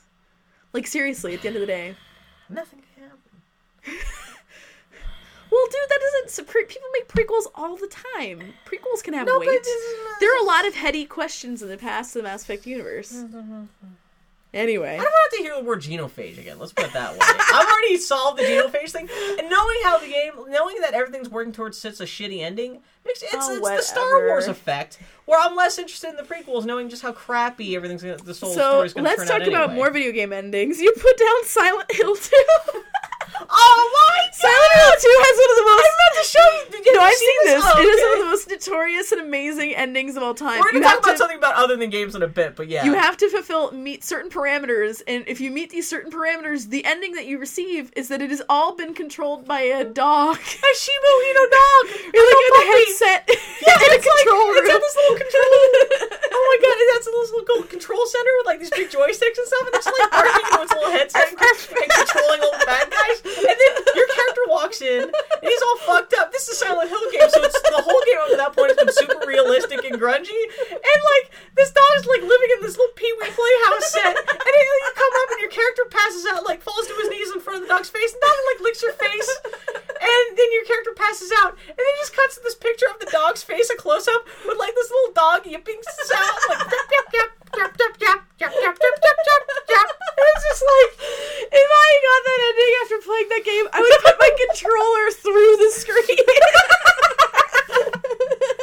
Oh my god! They should have had the same ending. They should have had James Vega. They should have reenacted that. This should have been one of the possible endings of Mass Effect 3 is James Vega at the head. Yeah. Oh my god! The little headset. Yeah. Anyway. Jesus. I mentioned this in the past when we were talking about our favorite games, but Super Mario Brothers 2! Oh, yes, go ahead, Bill. I just want to throw that down. So you mentioned this in your favorite video game, too. The ending where it's all been a dream. Yeah, it's its first game ending that really blew me away. Well, the game all turns out to be a dream, which for back in the day, back for like 1988, that was holy shit. And also just the production values of like the cartoon Mario sleeping. Which is nice. No, it was actually one of the first video game endings that felt worthwhile. Yeah. Like at the end of that, you were like, fuck yeah, that was awesome. Thank you, video game. Yeah. But anyway, you were about to say something. Well, see, that's how I felt. We mentioned this in our favorite games podcast. I really love the ending of Prince of Persia: The Sands of Time. Yeah. That was my favorite. Because that was the video game that kind of showed me what narrative could be to a video game. Mm-hmm. And I love that ending. Felt so perfect and so video gamey that it just felt right. That's still one of my favorite games. Yeah, our friend Emily Carroll, she had also mentioned how much she liked the ending of Prince of Persia 08, which was the kind of the Prince of Persia reboot. Not of that original Xbox trilogy, but the one that came out that not a lot of people played, actually. I need to finish that game. That had a very controversial ending. Well, I know that I mean, you want to talk about this sort of thing. That was a game that had a DLC epilogue. Yeah, because everyone was... This is another video game that the people who played Prince of Persia 08, not to be confused with Prince of Persia: The Sands of Time. Prince of Persia 08 was with... Prince of Persia, who has too small of a head, and he's wearing a turban. See, that's the thing I don't like. That game is beautiful. It's gorgeous. It's the cel-shaded one. The protagonist is the most unappealing protagonist I've ever seen in a video game. Actually, no, that's not true. Almost as unappealing as the terrible semi-tied to the movie Prince of Persia. He looks like garbage Aladdin in Prince of Persia 08. And he's voiced by Nolan North, and it's just Nolan North doing his Nolan North voice. It's like the apex of Nolan North just kind of showing him saying, hey, I'm here in your video game. What do you want me to say? But yeah, no, that ending infuriated a lot of people because the lady, you spend the whole game trying to protect this lady, and she ends up sacrificing herself. And in sacrificing herself, she resets everything so the whole world is exactly like it is at the start of the game. Meaning that everything you've been doing for the last, 8 or 10 hours playing this game is reset. And that drove people fucking bonkers. See, that's brilliant. It's, from a narrative point of view, it's very interesting. It's that's kind the of a Sands of Time poem of game. That's what happens in the Sands of Time, more or less. Does it? Yeah. In the Sands of Time, which is the first game in that original trilogy, there's also the thing where, did that have multiple endings ever? Any of those first 3 games? No. Because Prince of Persia: Sands of Time Part 3, what the hell was that game called? Not Warrior the grungy Within. second one, but Warrior that Within. ending also loops back into the first game It does. too. Because it also explains why you're talking to Farah, telling your story to Farah. Because the first game explains why you're talking to Farah. I haven't played in a long time. Fuck you! I talked about this. This is why the first game is my favorite. The entire game that you're playing is the original Prince of Persia, in the original Xbox Prince of Persia. I know we're talking about. There's the original Prince of Persia from 20 years call ago. It There's Sands of Time. Sands of Time. Yeah. In Sands of Time, you are talking to Farah, telling her about this whole experience because you chose to undo everything that happened. But then something happens again to Farah in the third game that she doesn't remember. Cares? Some time bitch. The second games do not exist in my brain. Yeah. I played them both, but the first game is such a perfect little game. Prince of Persia. I feel strongly. Uncharted 3, the ending itself wasn't terrible, but it did this weird thing with spoilers for Uncharted 3, where it made a lot of weird story choices throughout the game. It's whatever problems that game had wasn't necessarily just in the ending, but there's a part where your partner Sully is killed off. And for me, that was the emotional climax of the game for me. But then you find out that it's just a hallucination and he's alive okay anyway, and it really lets all of the air out of that game in terms of oh shit just got real. And I just go, oh, hey. Who's Uncharted's name? Nathan Drake. Nathan Drake. He's like, Nathan Drake, I'm still alive. Gotcha. I'm incapable of being critical of Uncharted. I am incapable of it. I love it too much. I still like that. I mean, the actual ending, I'm not necessarily saying you're wrong. Kind of kicks off the last act of the game where you're trying to yo man, shit's real. Sully died. You gotta kill those motherfuckers, and then they end up killing themselves. But let's talk about a good video game ending. Red Dead Redemption. Man, that is my favorite video game ending of this generation. I was looking up comments about Red Dead Redemption for the podcast, and a lot of people were slagging on it. They were talking about all spoilers for Red Dead Redemption. The main character you play as James Marsters, star Buffy the Vampire Slayer. Oh wait, no, didn't he play Cyclops? X-Men's? He's just blind with rage. Anyway, James Marsters. What's his name? James Marston. He died. It's my favorite ending of any video game in this generation. It really It feels perfect. Marston's death at the end of that is the way that's staged. Is perfect. It's perfect. Who's the studio that makes Grand Theft Auto games? Rockstar. They lean on the whole we're gonna ape a movie thing really hard for the Grand Theft Auto games to the detriment of those games where are you being critical of the end of Red Dead Redemption? No, I'm being positive. Okay, I was gonna say, get to your point here, my friend, because I may leave in the Grand Theft Auto games, Rockstar is known for leaning way too hard on just aping Godfather shit, they wear their influences on their sleeve. Yeah. Whereas this being a Western game, there's some Western trope stuff going on from other movies and stuff. But the ending of Red Dead, well, not even the ending, because that's not really actually the ending. When James Marsters, what's his name? Marston? Get to the point so we can keep talking. When he died, yeah. That's one of the few things I've seen in a video game that kind of stands on. It's cinematic enough that stands on its own. It's not just aping something else I've seen in a movie before. And what's there's brilliant lots about of movies where guys sacrifice themselves in order to save their families in other movies. But it's so unique that it's its own moment. It's not an homage to anything. And you could not do that in anything but a video game. Yeah, especially because you spent the whole game redeeming yourself. Mm-hmm. The whole game builds up to this point. And even all beyond the stupid errands that you're running for people, with that stuff is annoying. The literal mechanic of it. Because, the whole game establishes this whole thing of how you can paint your shots. So you can slow down time and paint your shots. And you walk out of this barn, and there are 12 men. and the time slows down, and you could paint your shots. And in your heart of heart, you're thinking, Meaning maybe I can get out of this. Yeah, because maybe I can go only. fast enough and shoot down at least half these guys before they can pull off a But shot. you can't. And you can't. And that is the best part. They give you the agency to try. Yeah. There's no way you're getting out of that, but goddamn, they don't let you try to pull as many bullets in these John guys Marston as possible. goes down fighting. There's actually something like Halo Reach does something very similar where they put you in a fight you're never going to win. You're essentially overwhelmed, but they let you fight that fucking fight until you go down. That's always great. I enjoy that. But that's rare because, you can only do that in a game. In video games, everyone wants to win. No one wants to be in a situation where you're going to lose. And, someone who makes a video game where they're going to let you die.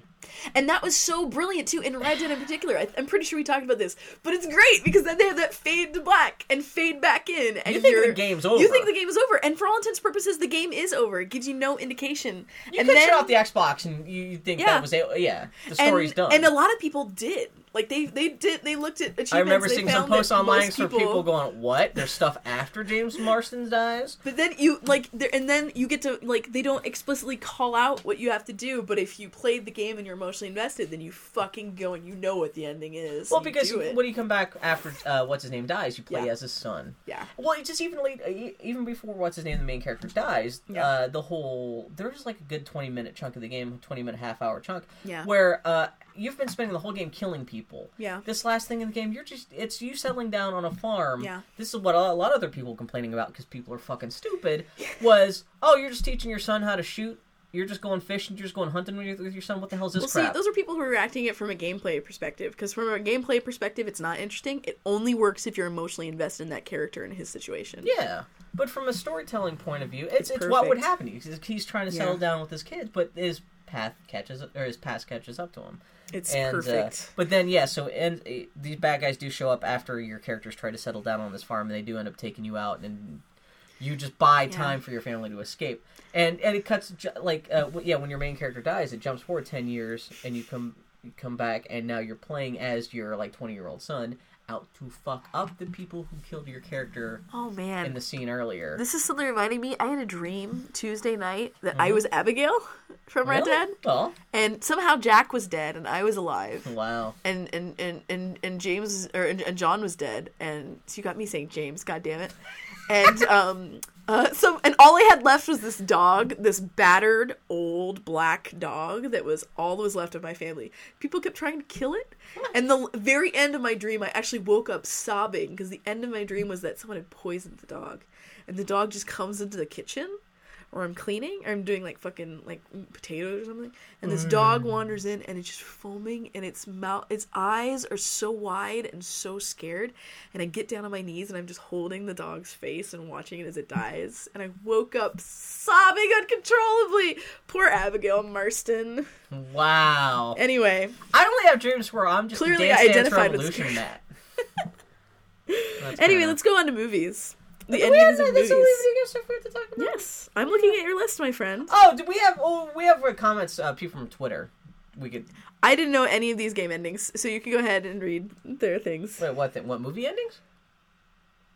I thought you were talking about comments on game endings. No, we'll talk about that when we're done with talking about our comments. We're going to talk about Cut out Twitter this feedback. entire thing. I'm just saying! You confused me! Empire Strikes Back. We're going to talk about movies endings. Yes, that's why I just said let's talk about movie endings. What I want to talk about the Empire Strikes Back is how a lot of misguided dumb motherfuckers who either put together a cliffhanger, abrupt ending for their video game or their movie. I've seen both people within the video game and movie industries point to a shitty ending that they've produced and point to the Empire Strikes Back as saying, well, Empire Strikes Back had a cliffhanger ending. This is what we're doing. Empire Strikes Back did not have a cliffhanger ending. Shit was unresolved at the end of that movie, but there was an ending to that movie that makes sense. When the camera irises out at the end, it says, directed by Irvin Kershner. The movie's over, and you understand there's shit unresolved, but you're not left going, what the fuck? Yeah. Was it Bungie? They did, they made the Halo games, and Halo 2 ends with you're essentially picking up the controller again to play what you think is going to be the final mission of the game, and suddenly cuts to credits. It ends almost in mid-sentence. And the guys from Bungie, they were pointing at Empire Strikes Back, saying it's a cliffhanger. No, that's not a cliffhanger. Cliffhanger, if Empire Strikes Back hadn't ended the same way that Halo 2 did, the movie would end right after Luke Skywalker jumps off the bridge, right after he gets his hand cut off. Going, no! Produced by Bungie. And I've seen other movie people, like, especially people who do shitty horror movies and stuff like that, or, I don't know, it's just... fuck. No, Empire Strikes Back, don't do what the Empire Strikes Back did. It's almost like thing. Star Wars emotionally stunted an entire generation of storytellers. I know! And they think, yeah, fucking stupid people. I love Star Wars, but I wish I could cleanse it out of storytellers' brains sometimes, where... I should talk, considering I'm one of the people most poisoned. I was going to say, you are in that camp, but at least you're self-aware. I know, at least I know how much it's polluted my brain. On the same tip, Return of the Jedi. This is actually one ending I want to talk about. Return of the Jedi's ending itself, how that's interesting. According to Gary Kurtz, who was the producer on the first 2 Star Wars movies, he's always said that George Lucas's original idea for the end of Return of the Jedi was that everyone was going to go their own different ways at the end of Return of the Jedi. Instead of everyone hanging out and there being a big party at the end of Return of the Jedi, it was going to be like, they overthrow the Emperor, but Leia, she ends up having to rule the galaxy at the end because she's the only real royalty left. Luke, he's got to go help, rebuild the Jedi Order. Han just goes, he's a fucking space pirate. He likes hanging out, but what else is he going to do? He has to go back to space pirating and stuff. And I always thought that was very cool. And supposedly George Lucas thought that was too depressing for little kids. Well, I kind of like the party at the end, because those characters have earned a party. But it's more realistic. I mean, I would totally. say, the fact that there's a party makes sense. I'm not saying there shouldn't have been a party, but after the party, it would have been nice if everyone... You wanted that to be text and not subtext. Yeah, it would be more realistic if, everyone got together to fight this big war, but the war's over. There's nothing really uniting everyone. Not to say that people still you want to have it be like the end of what's the Will Wheaton movie where they find a dead body? Stay By Me. Stay By Me. I want Han Solo to get stabbed in the neck while waiting in line at Burger King. But yeah, this is kind of opened up the thing where, in all the Star Wars expanded universe stuff, I keep on reading an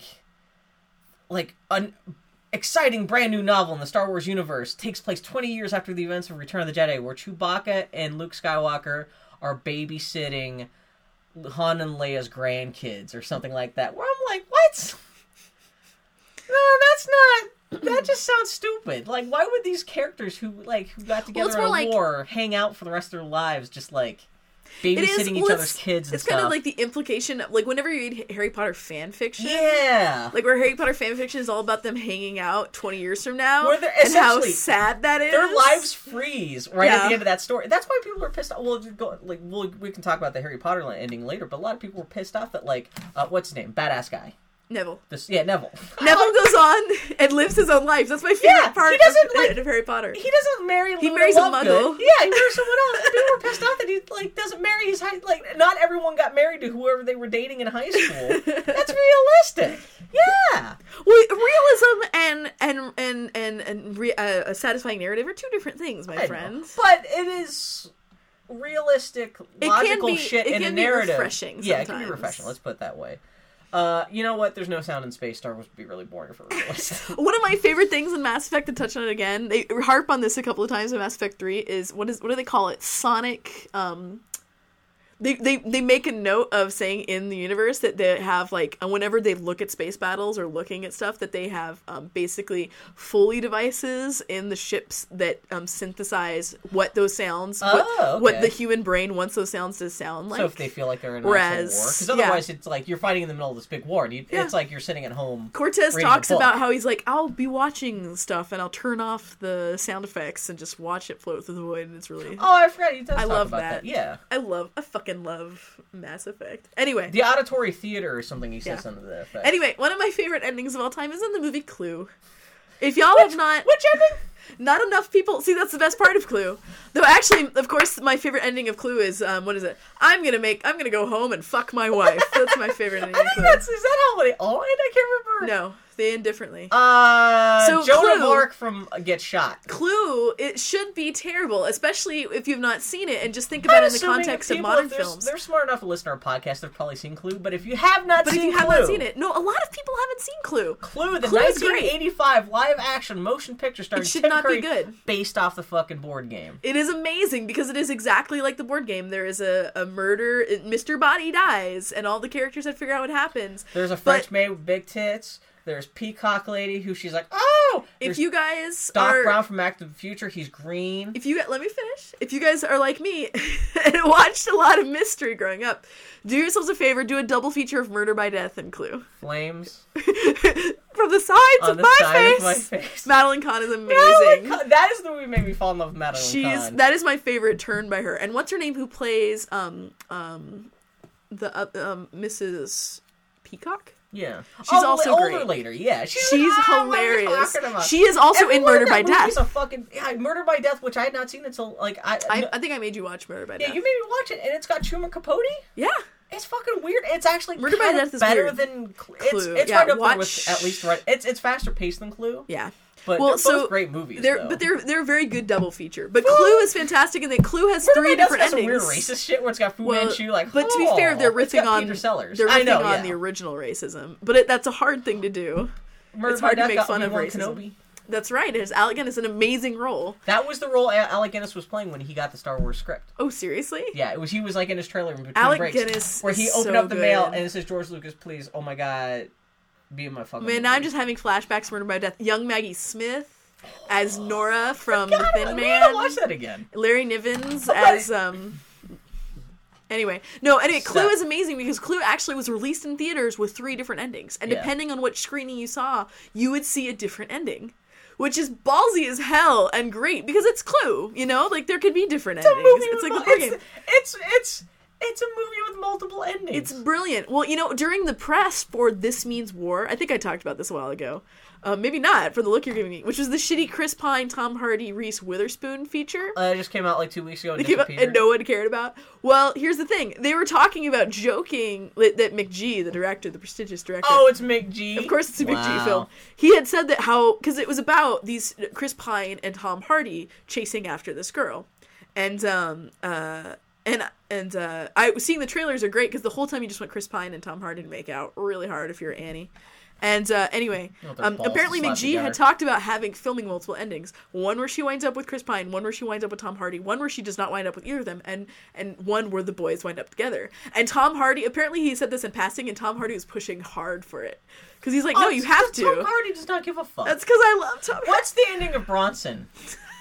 Bronson hates everyone, and he's okay. Bronson is always happy, that's all. If anyone listening to this has ever had a sexual fantasy about Tom Hardy, you should go rent Bronson. No, Bill. See, that is how I know that you are... No, that is different. That is how I know you are a heterosexual male, because you do not walk out of Bronson wanting to fuck Tom Hardy. Which is the role that you want to fuck Tom Hardy in? Inception? Yes. You don't see much of him, but he's classy and he's wearing a suit. He's that is his most likable character. Bronson is not a likable character. Bronson is a crazy fuck. You get to see his rip, though. He could tear an elephant in half. Well, yes. Yeah. With his dick. I can't believe that movie's coming out. Bane kills Batman. Anyway. We've really veered off topic here. Clue is great. Everyone go watch Clue. Go see Clue. Truman Capote's on it. No, that's Murder by Death, you fuck. Oh. No Country for Old Men. Have you seen this? I have not. Because it is not a movie for me. The movie will make you wonder if your DVD's playing correctly. No, seriously? The ending of No Country for Old Men, if it were Star Wars The Empire Strikes Back, it would be as if it ended right in the middle of Han Solo talking to Lando Calrissian when they arrive on Cloud City. Oh, seriously? Yeah. Where it's not like a cliffhanger, the movie just stops. They ran out of film. If the movie just ends with Han Solo going to Lando saying, "Man, where's the bathroom?" And then he just kind of looks at the camera and just smash cuts. Thank you for explaining it to me in Star Wars terms so I can understand. No Country for Old Men. Well, the basic. The story is resolved because it's everyone chasing each other about this fortune that's been dug up in the Texas desert. Yeah. And that story does kind of get resolved, but then it goes on for an extra 20 minutes where it's following Tommy Lee Jones is kind of walking around talking to old dude from Northern Exposure about what it is to be a lawman and an old man in Texas. And then The Fugitive come home. I just knew his name. Tommy Lee Jones comes home and he's talking to his wife about a dream that he had about his dead dad. Mm-hmm. And he tells her about this dream about how his dad had like a fiery horn or something like that. And he finishes saying that, and the movie just stops and ends, and that's it. I remember I was watching it, thinking, that's a balls of shit, because, like, I'm pretty open-minded about shit. And even I was like, wow. Fucking Coen brothers. You know, I'm thinking about this too. I don't know. Maybe I'm just thinking about this because I just watched it again recently. Was True Grit. I really like the ending of True Grit. True Grit, the ending is great. Because if you could remove the terrible, weird green screening of that one, the horse scene, where he's running home with her and the sky is all green screen. Yeah. If you could somehow fix all that, the ending of True Grit is perfect. But I like it. What's his name? Rooster Coburn. Yeah. He ends up dead. Well, there's this great thing where you think. Well, I like how you basically learn that little girl is tough as shit. Yeah. She's I'm not fine. going to spoil True Grit's ending. But it's not like a real twist Spoiler, ending. that little girl is tough as shit. She's tough as shit. And I like the fact that there's a True Grit, you know, it's all about this little girl. And she's doing stuff. And the last 10 minutes of the movie jumps forward ahead, 25 years? Yeah. And you get to see her as an adult. And she's going to go visit Tron. I need to write these actors' names down. Do you mean Jeff Bridges? Yeah, she's gonna go visit Jeff Bridges, who they spent the rest of the movie together, and you find out that he's dead. But it's not the fact that he's dead isn't a big thing. It's not like she goes burst into weeping hysterics or anything like that. She just shows up 5 minutes after he's dead, and it's kind of Wait, is it sad. Jeff Bridges? Is Jeff Bridges in True Grit? He's in True Grit. He just dies I can't remember. He dies off camera at the end. Very. I don't remember any character who's not. Oh yeah, Jeff Bridges is the dude. Yeah, he's the dude. He's John Wayne in True Grit. Okay. Yeah. His character is such an awesome character portrayal. I don't think of that man as Jeff Bridges. Yeah. It's a great performance. Which is funny because everyone's known that kind of guy in their life. This old man. Oh yeah. Especially just an old ass motherfucker. Like I've known many of those men. So next on your list, and well deserved, is Children of Men, which is an amazing great movie film by great and with great an ending. amazing ending. Ah, so good. It is slightly undermined by the fact. So the ending of Children of Men, This is more me complaining. Not. I think it's valid. Yeah. It's a small thing, but it's a valid thing. So the ending of Children of Men is this mad dash to try and get this woman to this organization that will possibly reverse or somehow help stop this terrible plague that's afflicting all the genophage. The genophage, yes. And women can't produce babies anymore. It's all rumors and hearsay, and you don't know for sure if it's real. Like, you're just rushing towards this hope, this glimmer of a possibility, and the protagonist just gets fucked up in the process, and he's barely alive, getting this boat to this spot at this certain time so that she can make contact with these people, and he is dead. His life's blood is leaving his body. Trying to get this pregnant lady, hand her off to these scientists who can help fix humanity and get humanity making babies again. And this boat emerges from the mist, and that's it. To collect the lady, and that's it. But the boat's name, you see, is Tomorrow. Which the fact that the boat's name is just too much, where it's a little too because get it. It's great ambiguous. Yeah. Just like it's just a boat. Well, you're not you see the boat show, but you can't even be guaranteed that it's the good guys' boat. You just see that a boat shows up. It could be the bad guys, but it is a boat. It could be they can have fucking guns and shoot the pregnant lady, and that's the end of humanity. Yeah. Because bad guys are chasing the pregnant lady in Born Identity. Bad guy. I can't believe I know these rules without the actors. Clive Owen. Well, think of all the movies you're gonna name him. You're gonna name him Born Identity. What else has he been in? That's all I know. He was the head bad guy. Well, not the head bad guy. He was the chief bad assassin in the shortly first Born after movie. Kingdom of or not Kingdom of Heaven. Children of King Men. Arthur? No. He was in King Arthur though. Was he? I never saw King King chick with no tits. You know what I'm No, talking he was about. in that terrible movie. I think you went to go see it with me. What was it called? It's called Shoot 'Em Up. Yeah. What so that's what he's like, where he's like banging the whore and shooting people. Isn't there something? Isn't and he chews carrots like Bugs Bunny. Is he not fucking Monica Bellucci while she's Yes. lactating milk? So that's what I'm talking about. She's a prostitute, and it's like she's pregnant or something, or she just gave birth, and he's shooting people as he's shoving her. And she's lactating or something too. And I There's think something she's about lactating. breast milk and It's really that awful. movie's got. It was amazing to watch that and Children of Men right on top of each other because that's one of the worst movies I've ever seen in my life. Anyway, Children of Men's good. Children of Men is so good. No, Children of Shoot 'Em Men Up is so yeah, good. repugnant. Anyway, We like action movies like Children that. of Men. Children of Men is a really good ending. Oh man, The Mist. I've Man, never I always seen don't The want Mist. to spoil it. This is based off a Stephen King short story. I can't remember. I read the Stephen King short story. I can't remember if the short story ends the same way as the movie. The Mist. We're not even talking. Are we talking about why these endings are good, or are we just rattling off endings? Well, I guess we could do a better job of riffing on why the endings are good. Well, no, Children Run was good because it's so ambiguous. Because you're fighting for everything. It would have been more ambiguous without the name. This glimmer of hope. Well, actually, it's even funnier if it's a gunboat named Tomorrow. There's a full of bills underneath the word tomorrow. The Mist. Mist is fucked up. The Mist is about it's the Punisher goes with his kids to the supermarket, and while he's at the supermarket, this mist rolls in that totally encloses the supermarket. And if you walk out in the mist, you get attacked by alien monsters. You get killed. Mm-hmm. And it seems like the whole world's ending because there's no radio communication or anything like that. They're essentially stranded on this desert island of a supermarket, can't get out. And the Punisher finally gets out with his kids. This guy played the Punisher. I can't remember his name. Is it Tom? Something. Yeah, something. He got a face. Kane? Something? Write us if you know who played the Punisher. Or is that could be Thomas, or like the Punisher's actual name. This is actually one of the ballsier endings I've seen to a mainstream movie in a long time, where he finally does make it out of the supermarket, barely by the skin of his teeth, with his kids out to a car, and they're driving along. Because for some reason, these monsters, they kind of like work by like heat or something like that, where as long as you're enclosed in a vehicle or something, like they can't see you. So yeah, they get in a car and they're trying to drive away and they're trying to find humanity, but they run out of gas. Mm-hmm. And so now they're stranded out in the middle of nowhere, Mist. They can't go anywhere because they're going to get eaten. Right. And they're essentially bound to starve to death inside this car. And so he's got this gun, and he's only got so many bullets, and he realizes that he's going to have to kill his family just to put, it's either that or they're going to get killed by the monsters. And so it's him, like 3 members of his family, but he's only got enough bullets for them, so he has to kill them, and he's going to have to sacrifice himself to the monsters, which he does. He kills his entire family, and then he walks out of the car to sacrifice himself for the monsters. He walks 20 feet and finds the army in a tank, and they're clearing out, and they're killing all the monsters. And turns out this whole, mist monster invasion is winding down. Oh, seriously? And, if he had just held on for 5 more minutes, the army would have rescued him and his family, so he's just killed his whole family. He sacrificed them for absolutely nothing. It is fucked up, but it's such a ballsy ending. Yeah, that's brave. It's kind of a horror movie, but it's Frank Darabont, the guy who did Shawshank Redemption. It's actually a pretty cool movie. But, yeah, it's just... That's ballsy as hell.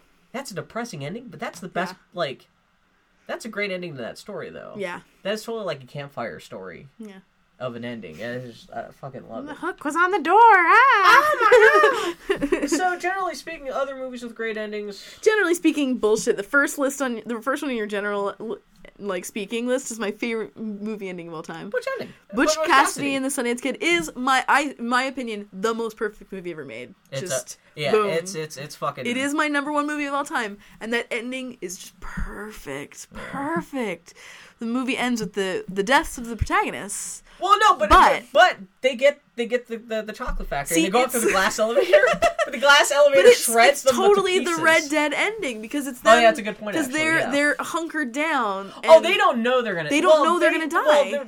Well, they live their whole lives. They know they're not likely to get out alive. This is why Butch Cassidy's Kid. Butch Cassidy, go fucking see it. It's on Netflix Instant. Go watch that It is my favorite movie of all time. It is my favorite Robin Hood movie because it is about bandits or people who know their life is untenable, but they keep on living it because they have no alternative. There's an hour-long making of Butch Cassidy documentary on YouTube I just found too. Oh, that was actually done back in the day. I'll have to send you a link to that. I just want to mention that up now. But so it ends with them and they're kind of readying themselves for this Butch Cassidy and the Sundance Kid. So they're caught in this corner and they're readying themselves to go out and fight their way through these guys. And they think there's maybe 10 or 20. Yeah. And that's still a fucking lot. But these guys have proven that they're capable of taking down a lot of people because they're fucking gunfighters. Yeah. And it's like that's 20 dudes is still a lot of dudes. So they're like, yeah, we can get out of this. Well, little do they know it's like the entire Bolivian army.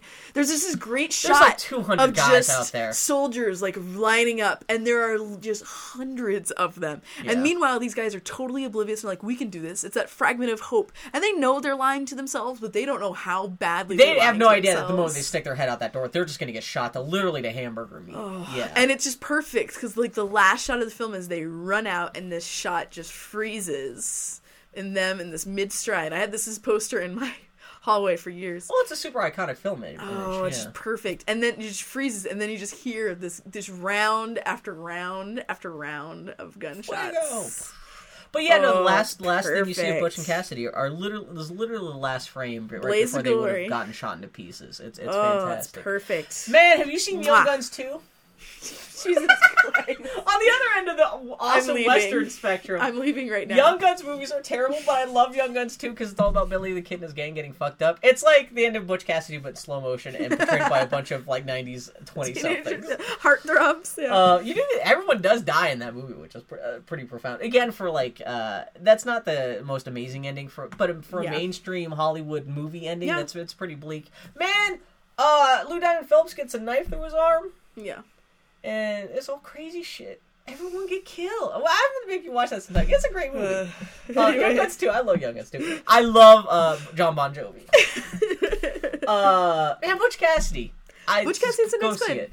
Goddamn. I but could it's watch great. that movie every day for the rest of my life like, and never the tire of reason it. that's so great because they're doomed to die anyway. Like if they didn't die in Bolivia, they would have died something like that in some other place. They know that whole the whole end point of that movie is about them trying to run away. It's the Red Dead thing. Yeah. Where it's them just running away from a world that's evolved beyond them, and they're trying to find a place in the world. And the difference is that whereas in Red Dead they think they can become farmers, even though they don't know, even know. Yeah, they know in their hearts they can't. But there's no alternative. They joke so they about go for that it. in the movie where they're like, you know what, being a farmer is we're just well, the not difference that. is, the Butch and Sundance are self-aware enough to know, no, we just don't gotta even try. And go. We gotta just because in Red Dead, their farm is falling apart. They only have so much time, regardless. Yeah. So that's why, at least, that's why Butch Cassidy is great. Have you seen Fight Club? I saw it long ago when I was really suffering from depression and panic attacks. That's not good. And I watched it at 3:00 in the morning when I couldn't sleep. It was the worst, one of the worst decisions I've ever Fight made. Club has a great twist. There's a twist reveal of the identity of the identity of the main character, which most people laud Fight Club just because of the twist ending. I tried to keep twist endings off this list because that's not really twist endings isn't necessarily the same thing as a good ending. It's not. A movie can have a good ending that is a twist, but it's not necessarily, one does not equal the other. But Fight Club... a good twist is worth it. Fight Club is a romance movie for guys. It's really weird, because it's a weirdly romantic in a stupid testosterone-y kind of guy kind of way, where it's, what's his name, holding hands with Harry Potter. Are you even making sense to yourself? No, it's Harry. No, it's Do you mean Helena Bonham Carter? Yeah. Again, no, all the films she's done, she's Harry Potter. It's holding hands. It's Planet of the Apes and the Hulk are holding hands while 9/11 happens all around them, and there's a big dick on the screen. It's very romantic. Have you ever seen Glory? Is this the? Am I wrong? Is this a Civil War movie with Matthew Broderick? This is Driving Miss Daisy, Malcolm X, Ferris Bueller fight the South. They do not win. That is the poster tagline right there. They do not win. No, Glory's great. Have you seen that? I have not. This is another depressing ending where everyone gets wiped out at the end. Yeah. And you get to see Matthew Broderick buried with his troops.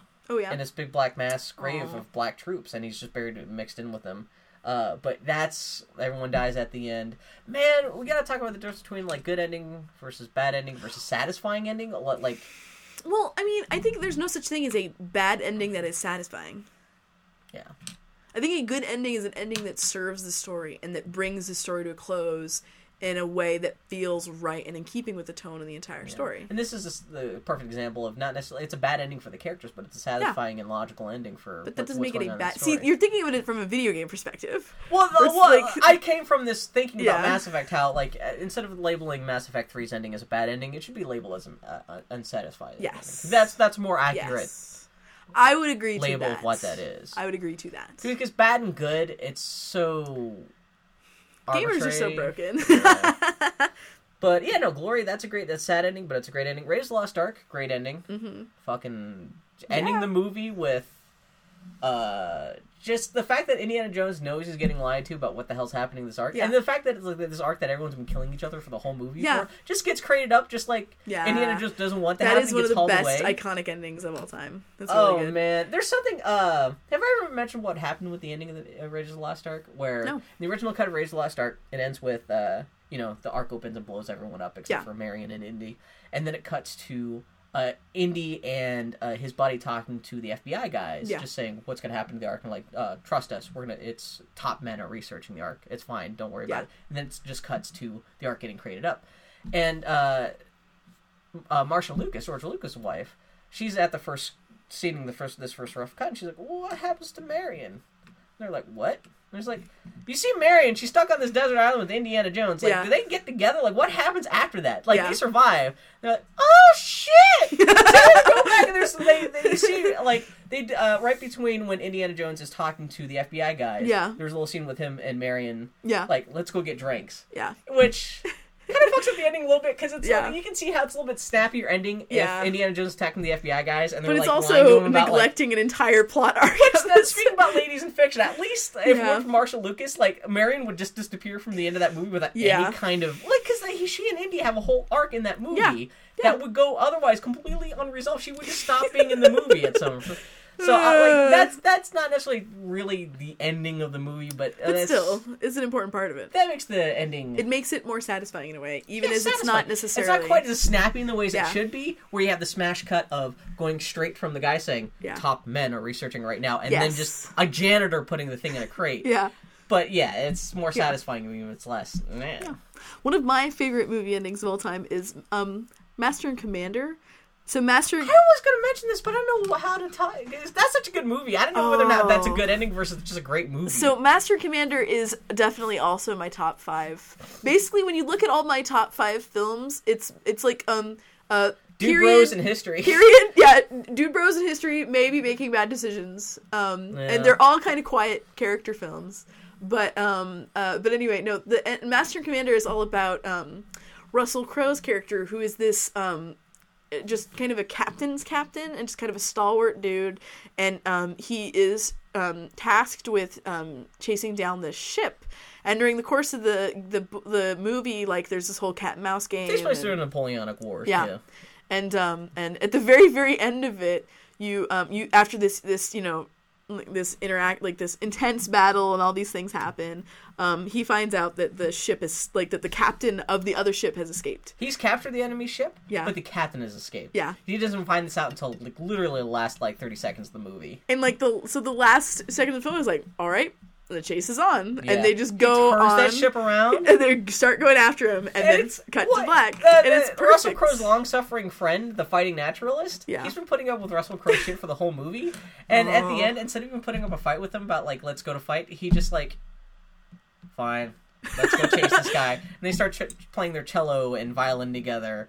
It's perfect. It's perfect. It's perfect for that character. It's perfect for that movie. That is pretty much, that's also close to being, for what it is, a perfect film of what the story that it's trying to tell and everything. Because, I mean, a really good ending just kind of ties everything up. It doesn't necessarily resolve every thread, but it definitely, you leave it, Life in the Navy continues. I like the fact that it doesn't have, like, okay, we have accomplished our mission in the end. It's, life continues. Well, you can have a satisfying ending where it doesn't, where the story, quote-unquote, technically is unresolved, but the characters... Yeah, the character. They've set out to do what they wanted to do on paper, even if there's still some... Like, it's like The Empire Strikes Back, where things are unresolved, but the story is drawing to a conclusion for that film. To some degree, you're going to make fun of me for bringing up this. I really enjoyed the ending to Haywire for the same reason. Which one's Haywire? Haywire was the Gina Carano movie. Oh, yeah, what? Because, like, the end of the movie is she finds out there's one last person who betrays her. She shows up at his door. Literally, the last shot is him just going, oh, fuck, and then cut to black. I was going to joke about how that movie ends right before what should be the biggest fight in the movie, and I realized that's not going to be much of a fight, no, actually. It's not. No. It's I really enjoyed it, you know? Like, the movie ends in the middle of something, it's unresolved. But you don't need to see what happens for it to be totally satisfying. Yeah. Empire Strikes Back is different because it's part of a trilogy. But like, Master Commander and Haywire both work as individual, their own single little story. Because, you know what's going to happen. And to some degree, with Master Commander in particular, the ending isn't so much that now it is over, but that the adventure continues. Yeah. Like, that these characters go on. That's a bit like Star Trek 2. Yes. Yeah. Or, like, another of my favorite movies of all time, even though I would never say it is a good movie, is Kingdom of Heaven. Yeah. Kingdom of Heaven has a lot of problems. It's one of my favorite movies of all time. And it also ends with... Yeah, because it ends with... Balian actually kind of ends up back in the same place he started the movie off in. But he's a different man. He's a different man. Yeah. But there's all these wars still... like, this, you see how the cycle of holy wars are continuing within Europe and the Mideast. Yeah. And it's like, you know, and it's just that during the course of the movie, he has grown as a person and now is able to live his life. Peter Pan's a good movie. Fuck people. It's a bad movie. It's a bad movie, Bill, but it's a great movie. Have you ever seen the Man with X-Ray Eyes? Of course you haven't, because no one has, because it's like a 50-year-old Roger Corman science fiction movie. This is not the original ending of the movie. This is supposedly the alternate ending, but yeah, the Man with X-Ray Eyes is... Guess what it's about? Is it about Man with X-ray eyes? This guy has a giant foot.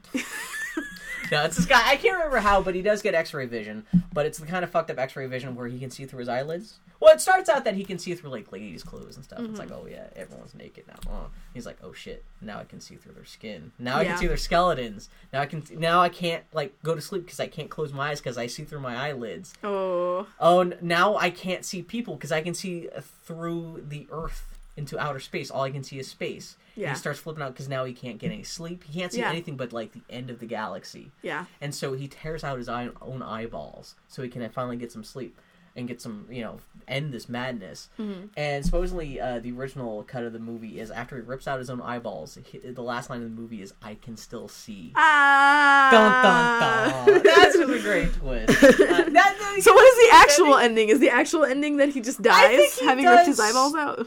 I think he's about to pluck out his eyeballs, and he says something about, like, if thine eye offends me, pluck it. Or something. It's a little bit more like, meh. It's turning into Patton Oswalt all of a sudden. But it's not quite the same horrific thing, like, he's gonna have to kill himself. I did want to say this about the sweatbox, go back to it. Am I wrong, or was Sting's assistant dude kind of like a fat, pathetic Patton Oswalt? The whole time I'm watching every bit with him. The one director guy, did he not look like Kuzco? Oh, yes, he totally did. Sad, soft-spoken guy's like, I hope we don't get fired. Anyway.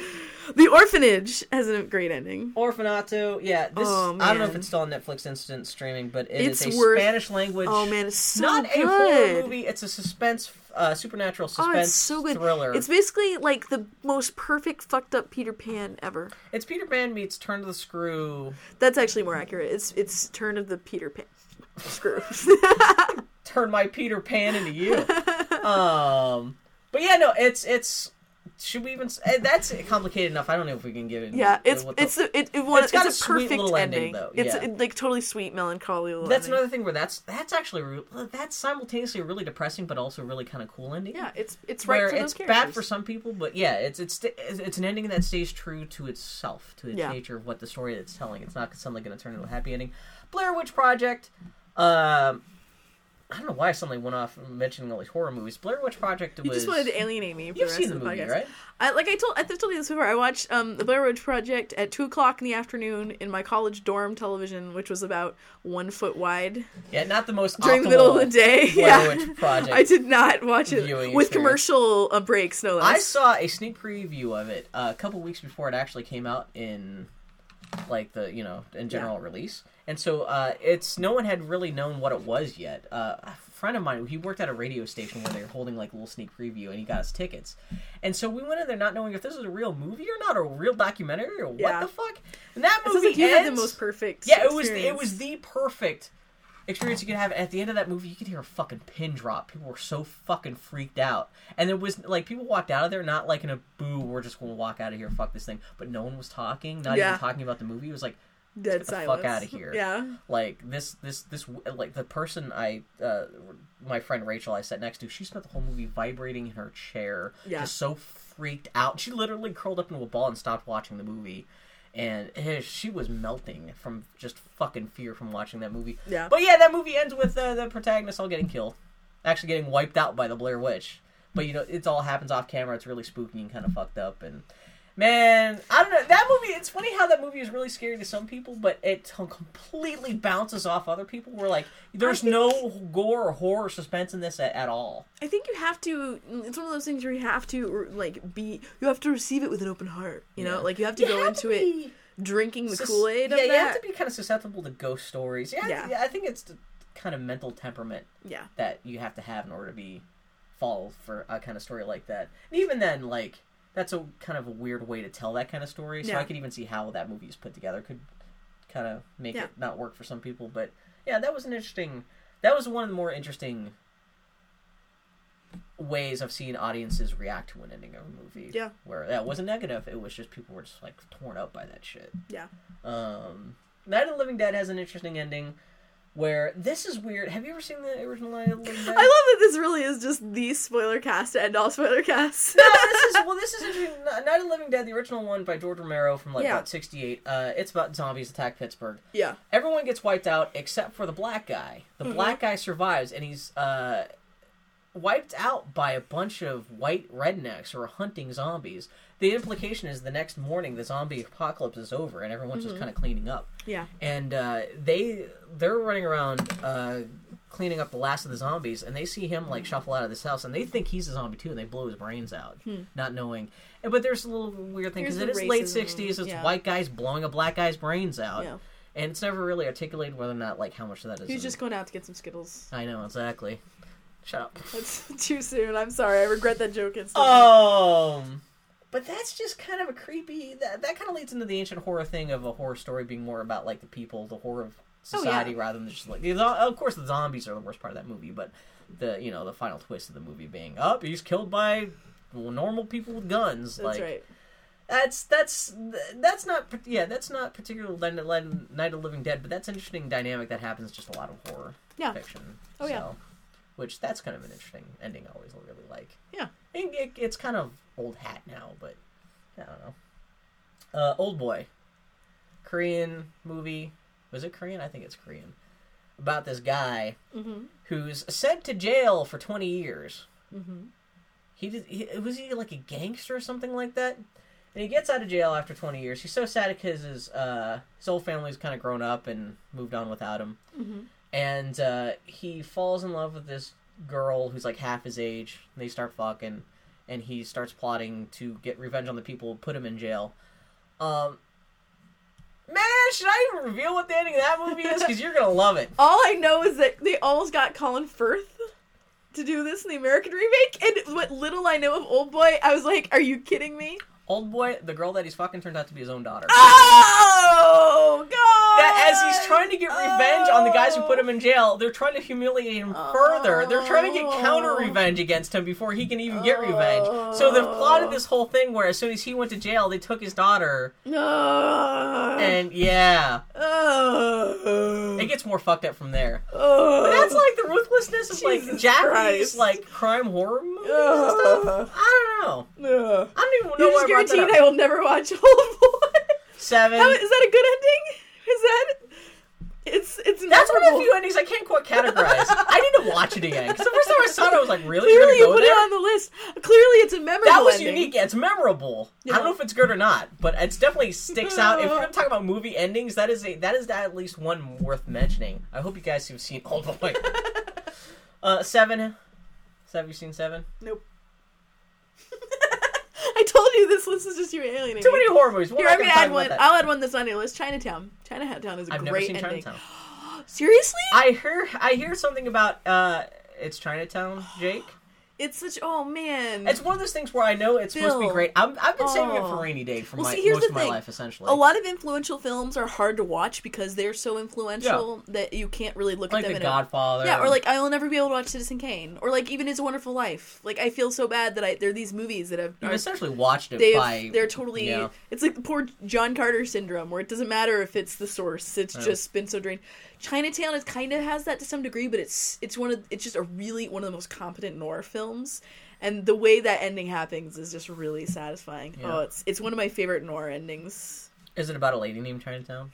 And she comes in and he's like, Chinatown. You will call her Chinatown after seeing that movie. I know that. Unbreakable? Oh, Unbreakable. So Unbreakable, that's, man, best ending to a superhero movie. Unbreakable is definitely my number. See, that Unbreakable and Kingdom of Heaven blow my curve of ultimately being movies of friendship in period. Yeah. But anyway, no, Unbreakable is one of my favorite movies of all time, period, and the ending of it is you could look at it and call it cheesy, but it's actually just super satisfying for what it is. Yeah. Well, it totally fits into... They called me Mr. Glass. Oh, God! It's perfect! No, it totally, like, you don't know where it's going with that ending until the ending reveals itself, and it's totally, because it's a comic book movie about comic books, and it has a fucking comic book reveal of an ending. It's perfect, and yet it works. They take the rules of a comic book universe and make it work in a quote unquote real universe. One It's of the perfect. few. That is why I cannot hate M. Night Shyamalan or make fun of him. No matter how many crappy movies he makes, he made Unbreakable. Every and once for in a while, that- he has a good idea. And for Unbreakable, he gets a free pass from me for all time. No, he just doesn't have enough money to make Unbroked, or what the hell the sequel would have been called. He says he planned it as a trilogy. So he did that with Avatar: The Last Airbender too. Good point. Although at least the first one turned out good, and he made money off of it. But oh man, okay, so awful movies. Saving Private Ryan. What's awful about the ending of Saving Private Ryan? No.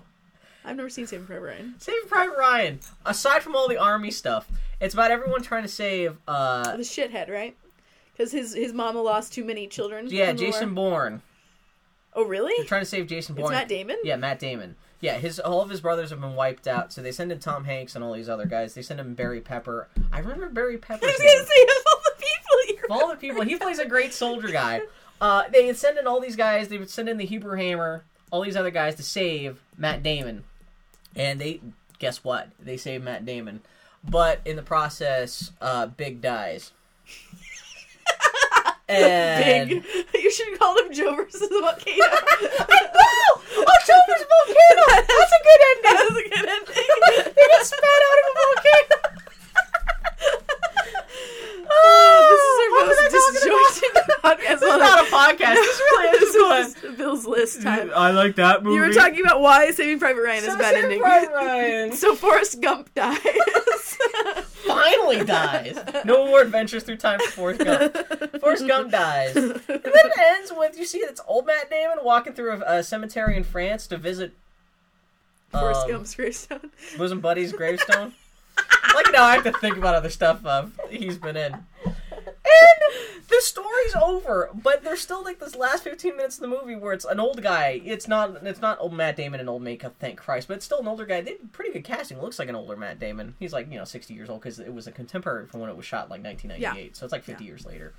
And he just starts talking to Big's grave about how you died for us, you died for our sins, and then he kind of starts like the camera kind of positions itself, so he's kind of like talking to the camera about how much we should love all of our soldiers and how everyone sacrificed. And I understand where they're going for, where it's essentially Steven Spielberg's tribute to our nation's veterans. Yeah, it's not bad, but it's just the way it's an old man monologuing at the audience about how much we should respect old people. Which is not exactly walking out of that theater. You're kind of going, well, maybe I should call my grandpa when I get home and tell him thanks for Korea. Matt Grandpa. Damon yelled at me because I didn't thank you for the Korea War. And then it ends with the American flag waving. If it was a movie that was made in the 50s, that'd be more acceptable. It's just a little. You want to talk about a good ending of a war film? My favorite war film, period, probably is the Americanization of Emily. Yeah. Which I had never seen until maybe about 10 years ago, right before I moved to Portland. One of the local museums was doing a film festival, and for whatever reason, they chose to screen the Americanization of Emily. No one has seen this film. It is. I've heard of it. Yeah. Oh, it's so good. Here, I'm gonna do it. It's Maverick, and he falls in love with Mary Poppins. You're talking about the old Maverick. Yes, the original Maverick. Well, he's in the shitty movie that I actually kind of love too. Is he James Garner? James Garner is, oh man, he is so great in it. It's a war film that is an anti-war film because James Garner is a coward. And he spends this whole movie talking about... Wait. James Garner, Julie Andrews? Yes. Young, hot Julie Andrews. Who talks about how she can't help but fuck soldiers because they're so sad. How have you never seen the Americanization of Emily, Bill? I love Bill? James Gardner. Oh, wait, seriously? Have you never seen this film? Bill, you would love this movie. It's beautifully shot. It's clever as hell the way it is written. And it's about James Garner is this guy he's a dog body. So his whole thing is that he basically gets shit for the generals. So like the general's like, oh, I'm going to have a party tomorrow night with some hobnobs in the British military. Mm-hmm. So I need you to get us some wine and get us some beer and get us some women and get some dresses for them because we're going to have this minister too. So like he goes out and he gets all that shit. He's a supplier. So he's in the army and he has a rank, but he is not a soldier. And he's a coward. He openly admits he's a coward. And it's about... That's a perfect role for James Gardner. It is. Oh, he is so good at it. And so he and Mary Poppins fall in love. And Oh man, and she has this great speech like, "You can't buy me chocolates." Oh my god, it's such a good movie. But the crux of the movie is that he's in the Navy, and there's this crazy old general who's pretty much in the end of his rope, and he's worried the Navy is going to get left out of this war, and that the Navy's role will not be appreciated. So as they're starting to plan D-Day, he becomes obsessed with this idea that the first man to die on D-Day has to be a Navy man. Yeah. And that they're going to make a film about this soldier's sacrifice. Thing is, D-Day hasn't happened yet, so they have to construct all of this footage to show, like, they had to go on the shore during the Normandy invasion just to film it, and film it so that the first man to die is a Navy man. And it's just, like, it's a totally cynical movie. It's so great, and, oh man, and it's, what's his name? Not Get Smart. Don Adams? Not Don Adams. The other guy. How do I know Don Adams? No, oh man, it's such a good movie. The ending of it is amazing because it's James Garner, an open coward on the shores of Normandy, like running through everything. Does he survive? Oh, I can't. You gotta watch it. Okay, I'll have to watch it. Does Emily get Americanized? James Coburn is in it as Whoa, really? He's kind of James Garner's peer. Now I do want to watch the Maverick movie because they were both in that. The Maverick movie is awful, but I love it. That is my number one sick day movie. No, that's not bad. I like that movie. Americanization of Emily. Everyone needs to watch it. The climax is great. Does she get Americanized? Do you get to see Julie Andrews say hello there? Well, it's about how I want to make a movie about Emily Carroll getting Americanized, where she goes, she shops at Walmart. It's a metaphor. You gotta see it. It's great. It's one of the, oh man, and it's got a great ending. I will BitTorrent that right now. It's available on DVD. I need to actually buy it because it's a really, oh man, it's such a good movie. Okay. It's kind of hard to watch in some ways because it's yelled at me though. It's such an anti-war film, and I mean, I'm an Army kid, so that's, oh my god, it must be out of print because it's on Amazon for $60. Whoa. You know what you should do? BitTorrent. Whoa, God. What else were we talking about? Oh, Hook. I can't believe you put Hook on this list. Well, somebody, we're going to get the tweets eventually, but somebody was complaining about how all of Steven Spielberg's movies have terrible endings. Not all of them, but a lot of them do. Raiders Lost Ark had a good ending. Hook drives me nuts because as a fan of the J.M. Barrie, Peter Pan, blah, blah, blah, bullshit, Hook ends with... It's consistent to itself because the whole point of Hook is, yay, be a family man, live for your family. But you have to grow up. Yeah, you have to grow up, whereas the whole point of Peter Pan is you don't grow up. You run away from death as far as you can until you can't stop running and then you die. Yeah. And the last line of Hook is, to live will be a great adventure. Which is a 180 turnabout from what the original play. I forgot that. Yeah. You know what? I have not seen Hook since really reading Peter Pan and knowing about Peter Pan. It's hard to get away from thinking about Hook while watching Avatar: The Last Airbender because Dante. Zuko is voiced by Rufio. Yeah, Rufio. Every time he shows up on screen, I just go Rufio. Oh, see, Hook is hard for me to look at like critically because it came out when I was a kid. It came out when I was in high school, so I can look at more objectively. I remember that was a kids movie. My friends and I, we would play in the playground and we would knight each other with the sword. And go, you are the Pan. Okay, now it's my turn. You are the Pan. So yeah, but like I said, that's oh man, to live would be that's awful. That's satisfying. I mean, it's paying off what the whole movie's been building up for. So from that point of view, it's satisfying. If you're into the rest of the movie, the concept it'd be weird if last line of the movie is "I want to die." It would be awesome. That's a weird thing for a family man to say. This is true. He's popping wheelies. I mean, he is rejecting everything that he was as Peter Pan. Yeah. That's, it makes sense, but still, saying that out loud, it just makes my heart hurt. The last movie we have is The Prestige. Oh man, The Prestige. There's clones. Boo. Oh man. I'm really liking it. It's fun to watch. Christopher Nolan, you weirdo.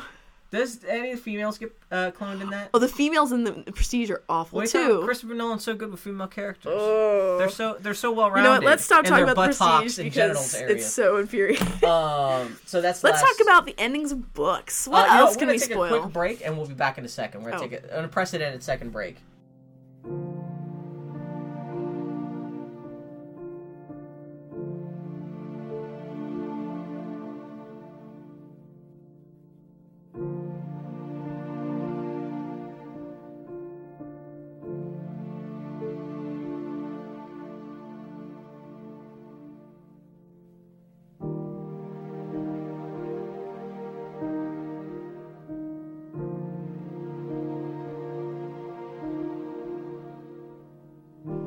Okay, we're back. We're going to talk about books, movies, and comics.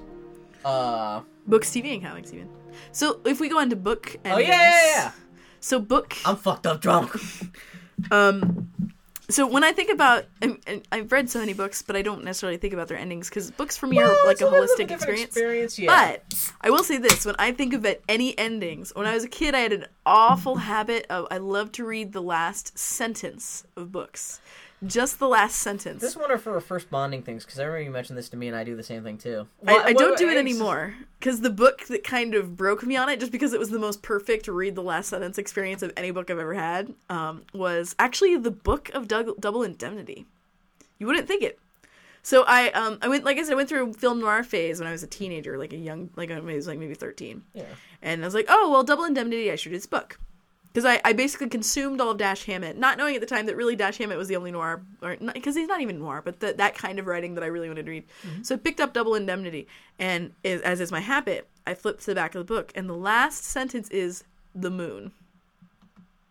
That's the last sentence. And so I'm like, what the fuck? And I'm reading this whole book, just crazy curious as to how the hell the last sentence is the moon. Because it's fun to figure out. Normally, under normal circumstances, it's fun to read the last sentence and figure out how you're going to get from this first sentence to the last one. Exactly. You're just it's all a weird reverse little engineering mind game. it. Yeah, exactly. Because you're all thinking, well, how is it going to lead up to this, and what is that going to be the payoff for? Yeah.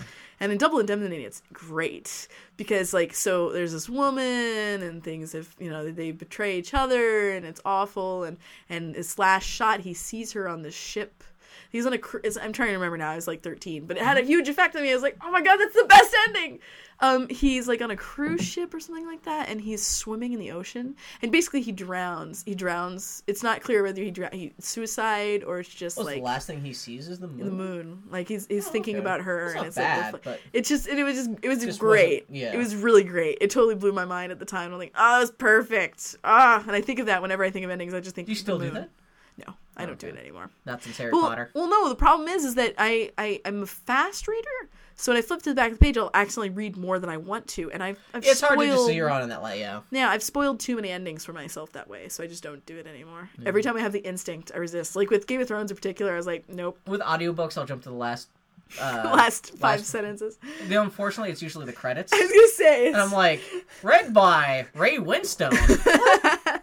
How does it get from this opening sentence? Yeah, the opening sentence is usually "Welcome to Game of Thrones." But yeah, So do you remember any? Do you have any books you want to talk about? That was my one. We can go to your list now. That's it. My list. Dark Tower. The actual ending of the Dark Tower series is Stephen King's Dark Tower series, which there's a new book coming out soon, which I'm happy for. But the actual ending of the original 7-book series is actually not that bad. The whole book series kind of snake swallowing its own tail kind of thing, where it kind of starts over at the beginning again. Mm-hmm. Slightly different than how it began, insinuating that if this cycle of the story continues again, that this story will slightly change and things will be better for the characters on the second round through the story. But the whole end game, the last 3 books just aren't very good. It's hard to describe exactly what's terrible about them, but there's just a lot of... There's this whole thing where Stephen King makes himself a character in the books, which a lot of people complain about, which I actually thought was fine. There's just a lot of just sloppy... There were, the Dark Tower is supposed to be at the center of Stephen King's whole literary universe. It pulls in elements from every other book and short story and everything that he's ever written. And he had set up a lot of other things in these other short stories and books and stuff that were supposed to feed into the Dark Tower that never did. Yeah. So it's kind of a janky... Things didn't coalesce how he planned. Yeah. And he didn't really go back and try to rewrite it to make the pieces fit together. Which, that sounds kind of stupid, but I was anticipating seeing how those things fit together like the way he promised they would, that they never did. That's kind of a bummer. So, maybe that's more me expectation overriding. Maybe it's not as bad as I remember it being. But, yeah, his Dark Materials trilogy. Man, his Dark Materials, such a bad series of books and such a good series of books at the same time. They are purple as hell. I won't say bad, but they're very... You can tell where he had a nervous breakdown when writing that book. I'll just say that. Yeah, his Dark Materials, which also includes The Golden Compass, which was made into a movie starring... Man, look at the sausage. Daniel Craig a couple years ago. This I thought about his dark materials and thinking about the Mass Effect ending, Mass Effect 3. I can see that. Because His Dark Materials has a melancholy as fuck ending, but it's perfect. His Dark Materials is largely about the fabric between worlds, being able to jump from one like alternate universe into the next, which is that's actually what the Dark Tower is actually about too. But the book, His Dark Materials ends with the main character and her boyfriend. Okay, here's what I didn't like about the end of His Dark Materials. At the end of His Dark Materials, I was kind of upset. No. The fucking I can accept as a hopeless romantic. But there's a ginormous battle for the galaxy happening off screen. That's what I heard is going to be a book series or movie. Where God I'm like, dies? hey, well, no. That happens on screen. Because basically there's all this shit happening. Like, there's this giant war for the heavens and for the universe happening.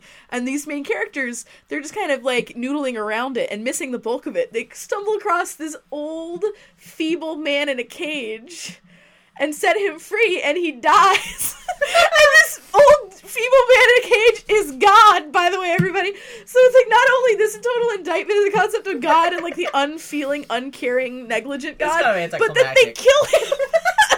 I think he slips in the tub on the way out. That was like, whenever I heard about this is the God. This is actually not just a God or someone who's pretending to be God. This is God. This is the God of the Bible. Yeah, this is the Judeo-Christian It's God. presented that this is not necessarily the guy who created the whole universe, but this is the guy who's been presenting himself to humanity as the God of the Bible, who, the son of the dad of Christ and all that stuff. And whenever I met Sam Elliott, because when I met Sam Elliott for the first time, he was doing press for His Dark Materials. Because he plays cowboy guy. He's one of the best parts of that film. And I just kept wanting to say to him, Sam, they kill God. Sam, there's not going to be another movie. Even if they make $1 billion, they kill God. They're not going to make a franchise out of it. The second book is the protagonist hanging out on a planet with these monkey people, like these the gazelle critters that roll around on motorcycle nuts. Like, it's not going to John Carter was never going to be a successful franchise because it's starring a Confederate slave-owning Southern guy. No, you really can't write your way around that. But yeah, no, His Dark Materials' actual very ending is the main protagonist. It's insinuated after God is killed, Lyra seems to have sex with her boyfriend Will in this kind of Adam and Eve Garden of Eden thing. It's not explicit, but it's very much. They go alone to the garden and they kind of cut away and they're eating stuff and he's flat out saying, they're feeding to each other and they're kind of like it's summer, they're lightly clothed, they're kind of like they're listening. It's all in the air. It's fruity as shit, and there's some fucking pussy juices and shit flying over. God, oh Bill, I'm kind of spitting all over myself. How ridiculous this is! I just threw up a little bit. Lyra's only like 13 too. Some Game of Thrones. It's insinuated they do some hardcore fucking, and then these two characters are from like alternate dimensions, and so they have to like go back to their own different universes and seal up the doorway forever. In order to keep the universe working, they have to seal up the doorway between their own individual universes.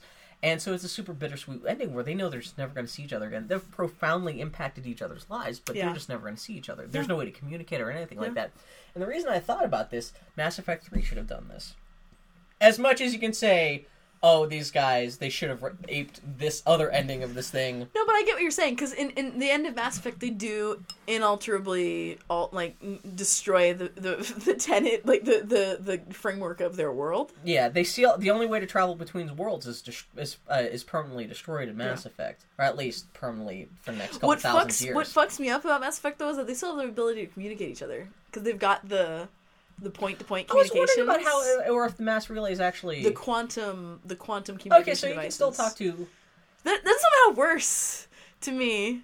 Like to be able, it's like the worst long distance. But I like the idea if in Mass Effect 3, if you had the ability to at least say goodbye to everyone and have everyone go off in their own separate ways before the Mass Effect relays like shut down. Yeah, that would have been nice. So at least you would have had the character. Yeah, that resolution there. But then, you never, like, it's bringing the story to a logical endpoint where no one's ever going to see each other again. And none of these races are going to communicate with each other again for at least centuries, if not thousands of years. And so everyone's going to have to go off and, like, influence their own worlds in the ways that you're not really live their lives on their own. You Yeah, know what? I was it's terrified really Mass Effect was going to end, and why I'm really not too upset about the way it really ends. Yeah. They talk to some degrees about dark energy and about alternate universes in Mass Effect. They kind of hint at it. I was terrified it was going to end with, like, you have to choose to collapse the galaxy from all possibilities to one possibility. Like, that basically it would wipe out... you nuke out everyone else's games? Well, including your own, theoretically, and everyone but, like, Canon Shepard, like, stupid brute face Shepard, He's destroyed all the fem chefs. Actually, that actually would have been a ballsy ending, too. That would have been ballsy. That would have been interesting, but, like, people would have Because, if you want to talk about... Because people were flipping out about, they're just setting up for an MMO, I was convinced that's what happened. Like, that they had destroyed all realities that were not the quote-unquote canon reality. That would have made the most sense if they wanted to, like, make everyone's Shepard still canon within that universe, explain them. But I can see... I was scared shitless. But yeah, his Dark Materials is really great. Yeah. Where that's not necessarily a happy ending, but it's very satisfying. Yeah. And I think that, like, not to say, I hate to say Mass Effect, BioWare should have just ripped that off, but, like, I think that's something closer in tone to what they were probably, like, I think most fans were probably hoping for than what they got with Mass Effect 3, where instead of character stuff, it was all just, like, universe stuff, which people don't, like... I might talk about this a little bit later when we talk about Lost, but, like, people don't care about what happens to the universe if you don't show what happens to the characters. You can break all the toys of how the universe operates and what's going on in the universe, and you can destroy all the political systems within the universe, but if you don't see how that's affecting the characters that people care about, then no one's going to care about the bigger story. And that's kind of where Mass Effect 3 got fucked up, because it's all about, oh my god, suddenly now everyone's a turtle. See, rather than how does Garrus react to suddenly becoming a turtle? I can see that point, but the reason why I don't feel cheated in that way, and that's really the only criticism of the ending that I really listen to, because I'm like, okay, I'll give you that. Not that I think the ending was perfect, but I'm like, that's, I feel, the most valid complaint of all. But at the end of the day, I feel like everyone's plots and arcs were resolved over the course of that game. No, they were resolved. It's just... Still kind of missing something. Like, there's other ways. What is it? Characters fading in, and like, oh, well, Garrus is super bummed about the Citadel being destroyed, and so he. Well, it's the fact that, like, everyone's story isn't really over because everyone's stranded on Earth, and whatever story you think. It's what happens next. Tomorrow's a new adventure. But not in that kind of way, where it's like everything's broken in such a way that suddenly changes everyone's fate from what they were from the last time you saw them. It's the Shepard. Everyone's story's over because the Mass Effect really in the solar system going to get destroyed and blow up and destroy the Earth anyway. So everyone's going to be. Shepard's story is over. Shepard never gets. Did you see the deleted cutscene where Liara and Garrus died? That got cut from the scene that supposedly got leaked on to YouTube. Oh, seriously? Where they explicitly get killed. It was footage from when you charged the light beam. Well, I was going to say the implication is that whoever you take with you is dead, which pissed me off because I took Garrus and Tali. Explain their way out of it. And that's exactly what I chose too. I imagined a Harry Potter sort of thing with, like, Lupin and Tonks, like dead on the battlefield holding hands sort of thing. Fuck. Speaking of Harry Potter, speaking of book endings, what did you think of the epilogue? What did you think of how Harry Potter ended in that last book? I liked it. I enjoyed it so much. I mean, Harry Potter... There's almost two different topics there, because there's the actual ending of the narrative, and then there's the epilogue, which is kind of divorced from the narrative. It really is just an extra 10 pages of, here's what happened 10 years later. They all turn out okay, everybody. Harry Potter is the perfect example of how I feel about Mass Effect. I really could give a fuck how Harry Potter ends. I really enjoyed that ending. Harry Potter to me is not about the fight for Voldemort. Yeah. I could care less about Voldemort and the battle between good and evil in the Wizarding World. The one thing that does upset me is that I thought that they were kind of like Mass Effect. I thought there was like this subplot of this conflict between the Wizarding World and the non-Wizarding World, which and I was expecting that the resolution would somehow if anything, it got weirder throughout the books because the battle in the Wizarding World spills over into the Muggle world, and no one really comments on it, and like the Muggle world doesn't seem to react, and we live in the Muggle world. It's kind of obviously it's a fake story. It's not supposed to be real. I mean, it's but like at the same time, terrorism and shit. Yeah, happens it's kind every of cloaked. day, Yeah, cloaked in. But still, it's not. But at the end of the day, I could give a fuck about Voldemort. I really could. Yeah. Harry Potter totally is. I could care less. It's only how that stuff impacts the characters, not really what happens to Voldemort himself. Yeah, I mean, well, even then, I'm like, I don't really care. I mean, I thought the ending in Harry Potter is great. I don't care. You still care about the characters in the universe? Well, yeah, but I mean, like, I felt like As one of the biggest Harry Potter fans I've ever known, I'm just saying, if no one didn't know who you are, they would think that you don't care about, you've never cared. So, yeah, Bill... Yeah, without any context, it sounds like you're just like, Harry Potter, whatever. You're not that kind of person, no, though. I You am lived not. and died But for Harry Potter for a decade there. At the end of the day, there is always a melancholy for me for endings, because it's over. Yeah. It doesn't really matter how it ends. I am sad that it is over because I love the experience of this sort of things. Mm-hmm. I don't like endings because it is the end. At the same time, I don't like things that limp along when things are when it's their time. But there's a part of me that I hate all endings because it's over. And that's what I didn't like about Harry Potter. I'm like, but I love Hermione Granger, and I love Ron Weasley, and I want to see Ron as a shitty stay-at-home dad, teaching a crappy Quidditch team, and I want to see Hermione, like, doing paperwork ministry, and, I'm that nerd. I want to see it keep going, and I can't, and that's why I don't like any. I am still, we mentioned this before, still mystified people who hate that ending just because people didn't hook up with, like, time didn't freeze at the moment that last chapter ended before the epilogue. I enjoyed the epilogue. That's one, like I said, that's one of my favorite things about the epilogue is there's actually, like, you really do feel that, like, characters did live for, like what's it, 19 years between the end of the last chapter and the epilogue, that the life did continue in some way. Yeah. No one's gotten cancer and died or anything like that, but... Because that's the one problem with a lot of people's, like, people feel like, oh, the adventure ever continues, but no, realistically, it's a wizard world. But, it's like, no, you know what, you have this grand adventure... truth, narrative realism. And then you move on with your life. Yeah. You go on to something else. Yeah. I think that's cool. why, I know some people are upset because it's insinuated that, because Harry never felt... There's something in there that insinuates that Harry never really had any adventures between the end of the Voldemort War and the epilogue. Dude deserves a break. About that. I'm like, no, that was it. That was his adventures. Because I think he mentions that he's never felt the scar. Yeah. Voldemort never came back. There's no room for any kind of crazy, like... This is not the Star Wars Expanded Universe, yeah. You know what Harry Potter does? He opens McDonald's French fries, and he works the drive-through window for the rest of his life, and he's grateful for it. Which, you speaking about Star Wars is one of the reasons why I like the Game of Thrones universe so much. This is not quite about endings, but this is actually more about beginnings. That's why I like the Game of Thrones universe so much, because Game of Thrones, the TV show and the first book and everything like that, feels like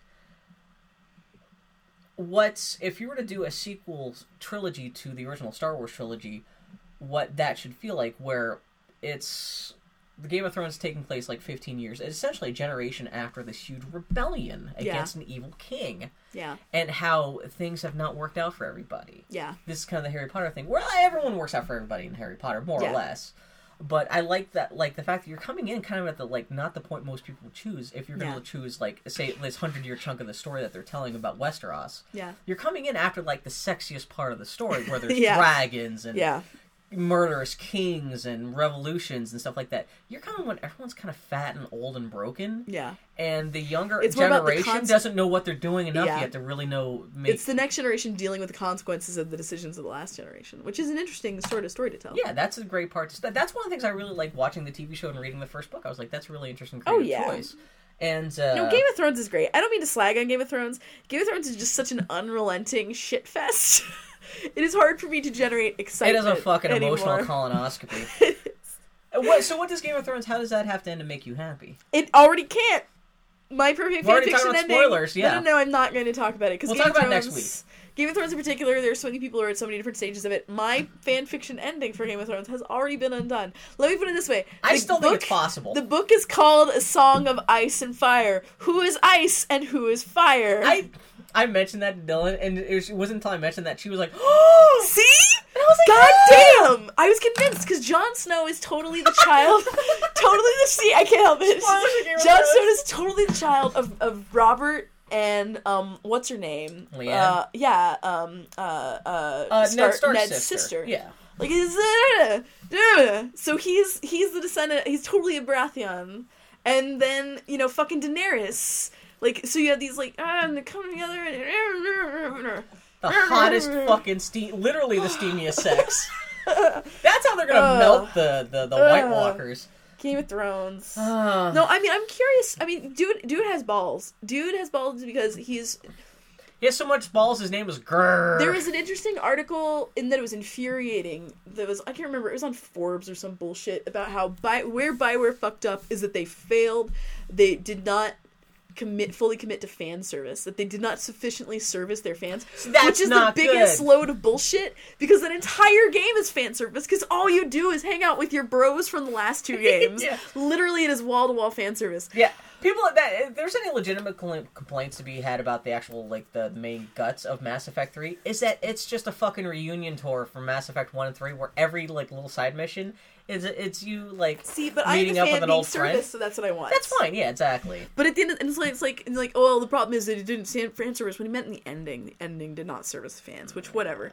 Game of Thrones is fascinating because he could give a fuck about what you think or care about. Because guess what? Everyone's gonna die, painfully and alone in a weeping mess of blisters. That is, Well, he's that always is the said end that he game. wants the actual ending if he's gonna write if he ever gets around to writing the last scene, it will just be gravestones. Yeah, he as said far the as the eye wind can see. whistling over a snowy graveyard. That's it.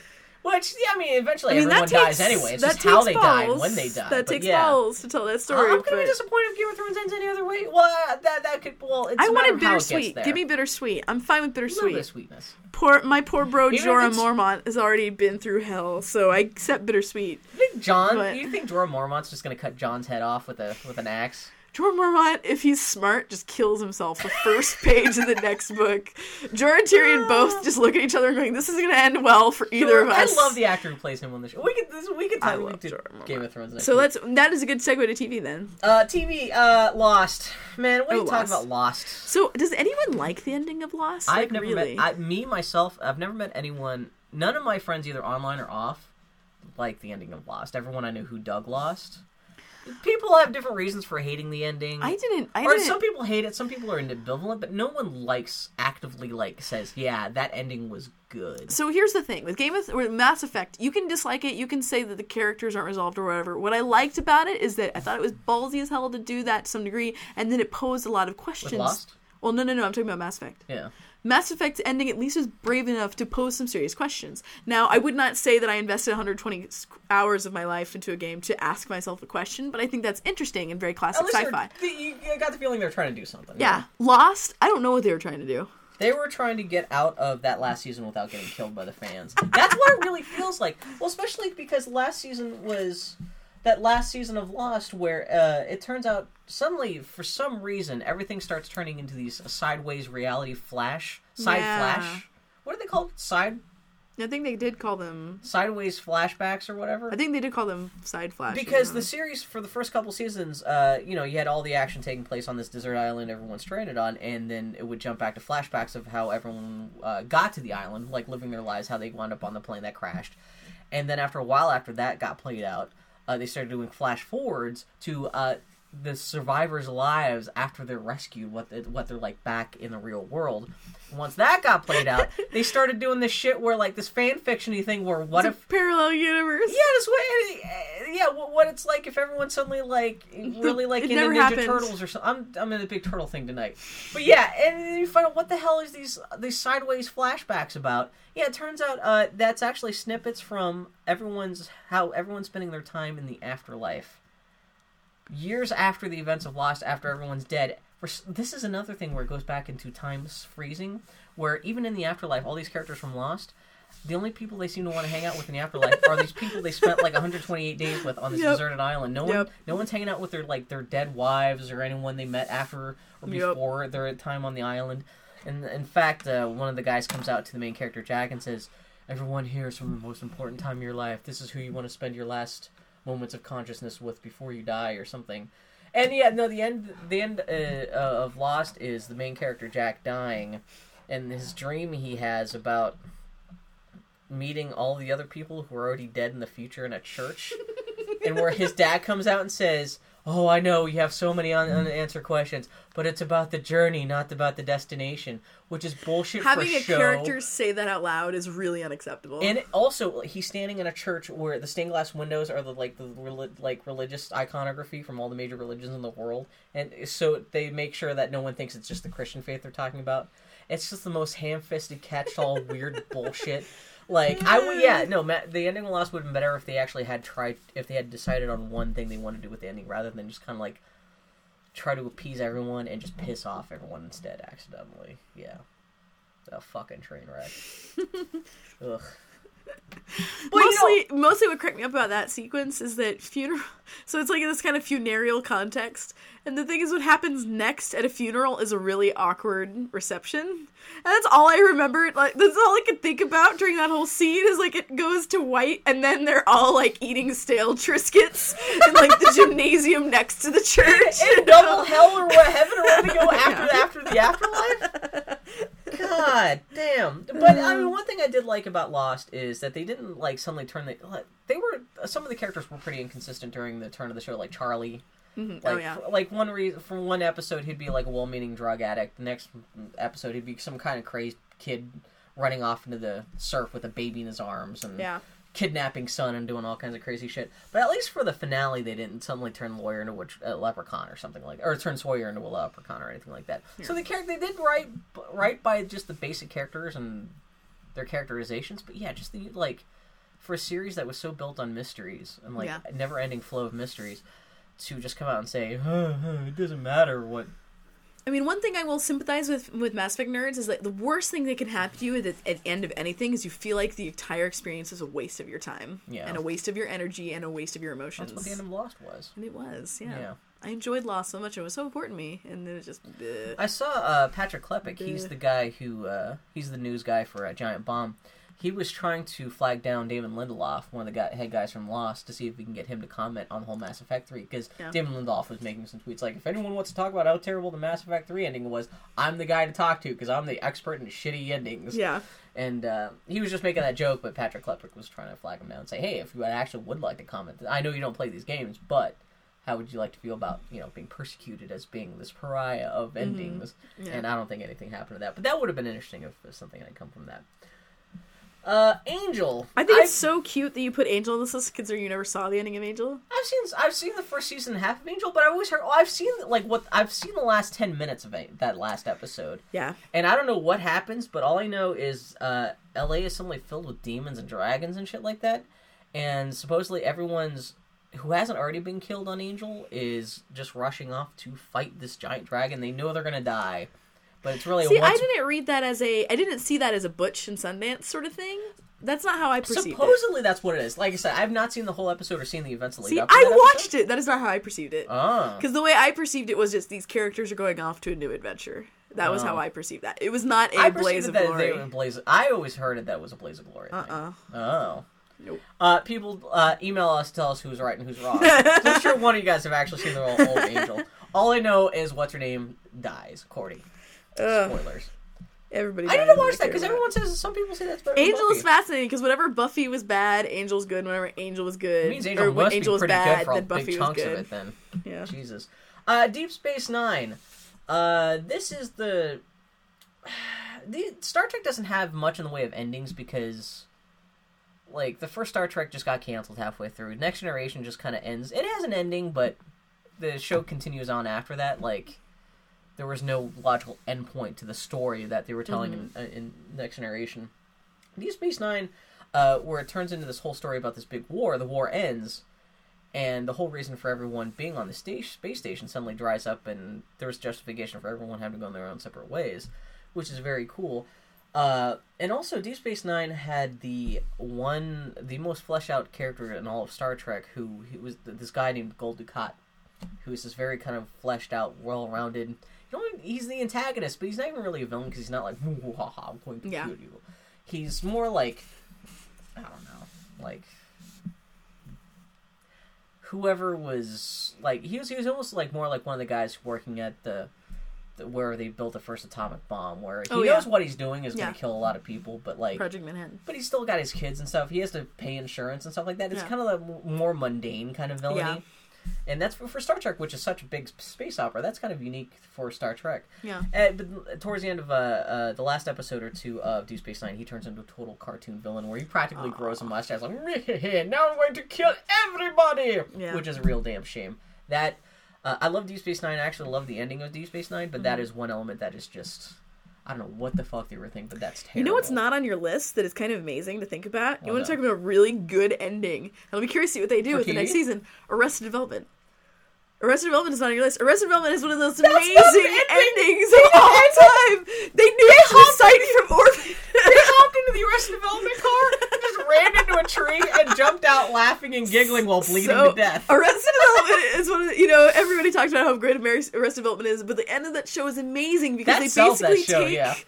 it is the most amazing and ballsy, because they knew the show was ending. Yeah. So they just fucking destroyed everything. They took every single construct that they had built in this show and just fucking detonated it at once, like in a 10-minute span. Exactly. That's why I'm fascinated that they're doing a 4th season, because that is like the most perfect destruction of a series I've ever seen in my life. It was so great and amazing. Yeah, that is definitely, when I think the phrase broke all their toys, that's one of But in the best way possible. It is not in a vindictive way. No, it's really satisfying, because that show didn't give a fuck about anything either way. Yeah. Other than just making you laugh and being clever. And that's even what the ending of that show, it's still making you laugh. It just doesn't give a shit Just anymore. takes all the tensions that they built and just... Yeah, just goes off, flips the table, drops the mic, goes home. It's just amazing. I'm going to go have sex with my wife. That's right. That's the ending of that. Battlestar Galactica. I forgot you never. I gave up on the end of Battlestar Galactica when I should have given up on. I should have stopped watching Battlestar Galactica when they go back to Earth, because that's the good ending right there. I mean, I like all the stuff on Earth to some degree. I think that's interesting. Oh, when they think they found Earth. Yeah. Spoiler for Battlestar Galactica. Yeah, and like you didn't miss much, because the show gets even worse from there. I tried to watch it. I got as far as like they're all the people who are secretly Cylons are summoned by the goddamn song. Yeah. And then they launched it sounds like a Chili's commercial. they launched the space dentist out the airlock, and I'm like, whatever. I remember you were there watching that. Yeah. Do you remember me walking out of the room? You said, you know what, and you never came back. I never watched again. When Callie gets airlocked, yeah, I was like, I'm no, done. That's fuck it. this show. Yeah. I was so upset with what they did to that character, and that was like the perfect. The climax of that series really is the New Caprica stuff, where they end up being essentially captured by the Cylons. Okay. And there's the whole Iraq War thing. Did you see that? No. See, this is all news to me. What? I never saw any of this. You saw that stuff. No. I thought that when they find Earth happens after that. Because there's no. I'm talking about when they find excuse me. No. When they go to New Earth or whatever they call it. New Caprica. Is it and when they have their colony and everything, and they've got like their shitty little tents and stuff. Yeah. That's what I'm talking about. See, that's at the end of the show. Planet, no, but that's like the 3rd season. I thought that was interesting. Once they get out of there, no, that's when the show. Once they get off that planet, that's when they don't know what to do, because suddenly, their one big storytelling stunt was like, what happens if they actually do find a planet and just settle down? Yeah. And then the next big stunt after that is like, what if they happen to get caught by the Cylons? Next big stunt after that is, what if they get rescued from the Cylons? And after that, they're like, I don't know what to do. And so there's like a season and a half of them just kind of wandering around, just like, soup. And they do find they do find what they think is Earth. It turns out it's not Earth. Yeah. It's just Vancouver. That's my bad joke. Battlestar. The end of Battlestar is not terrible. It's the last 2 seasons. It's for a show that's only 4 seasons long. That's not good to say. Isn't Starbuck an angel? Starbuck. She dies. Did you ever get to the point where she dies? No. She dies. Maybe. Her ship gets blown up. And the producers all came out and said, no, we're really killing off Starbuck. It's not just Katie Sackhoff. This is not publicity stuff. We killed off Starbuck. 2 episodes later, she comes back. for that season finale. She's like, I'm alive! TV show DLC for Starbuck. I know, yeah! She comes back, and it turns out that, she's been resurrected by some mysterious force, and you never find out what the force is. And that she's suddenly, now that she's been reresurrected by God or whatever, the force is the power of all the fanboys' boners. Well, it's basically when she comes back, when she's resurrected, when she goes back just in time for the end of the season finale, she's like the big twist at the end of that season finale is like, Starbuck's back, even though she's only been dead for an episode and a half. And she's like, I'm back, I'm alive, and I know the way to Earth. And, because they knew that was a great way to end that series. And then the next season starts off, and she's like, oh, I don't know the way to Earth. They never explain why she's suddenly like, wow, did I say I know the way to Earth? Because I vaguely remember this happening. The show should end 5 minutes after the end of that episode where she just takes everyone to Earth, but now she's like, I don't know, Earth? What?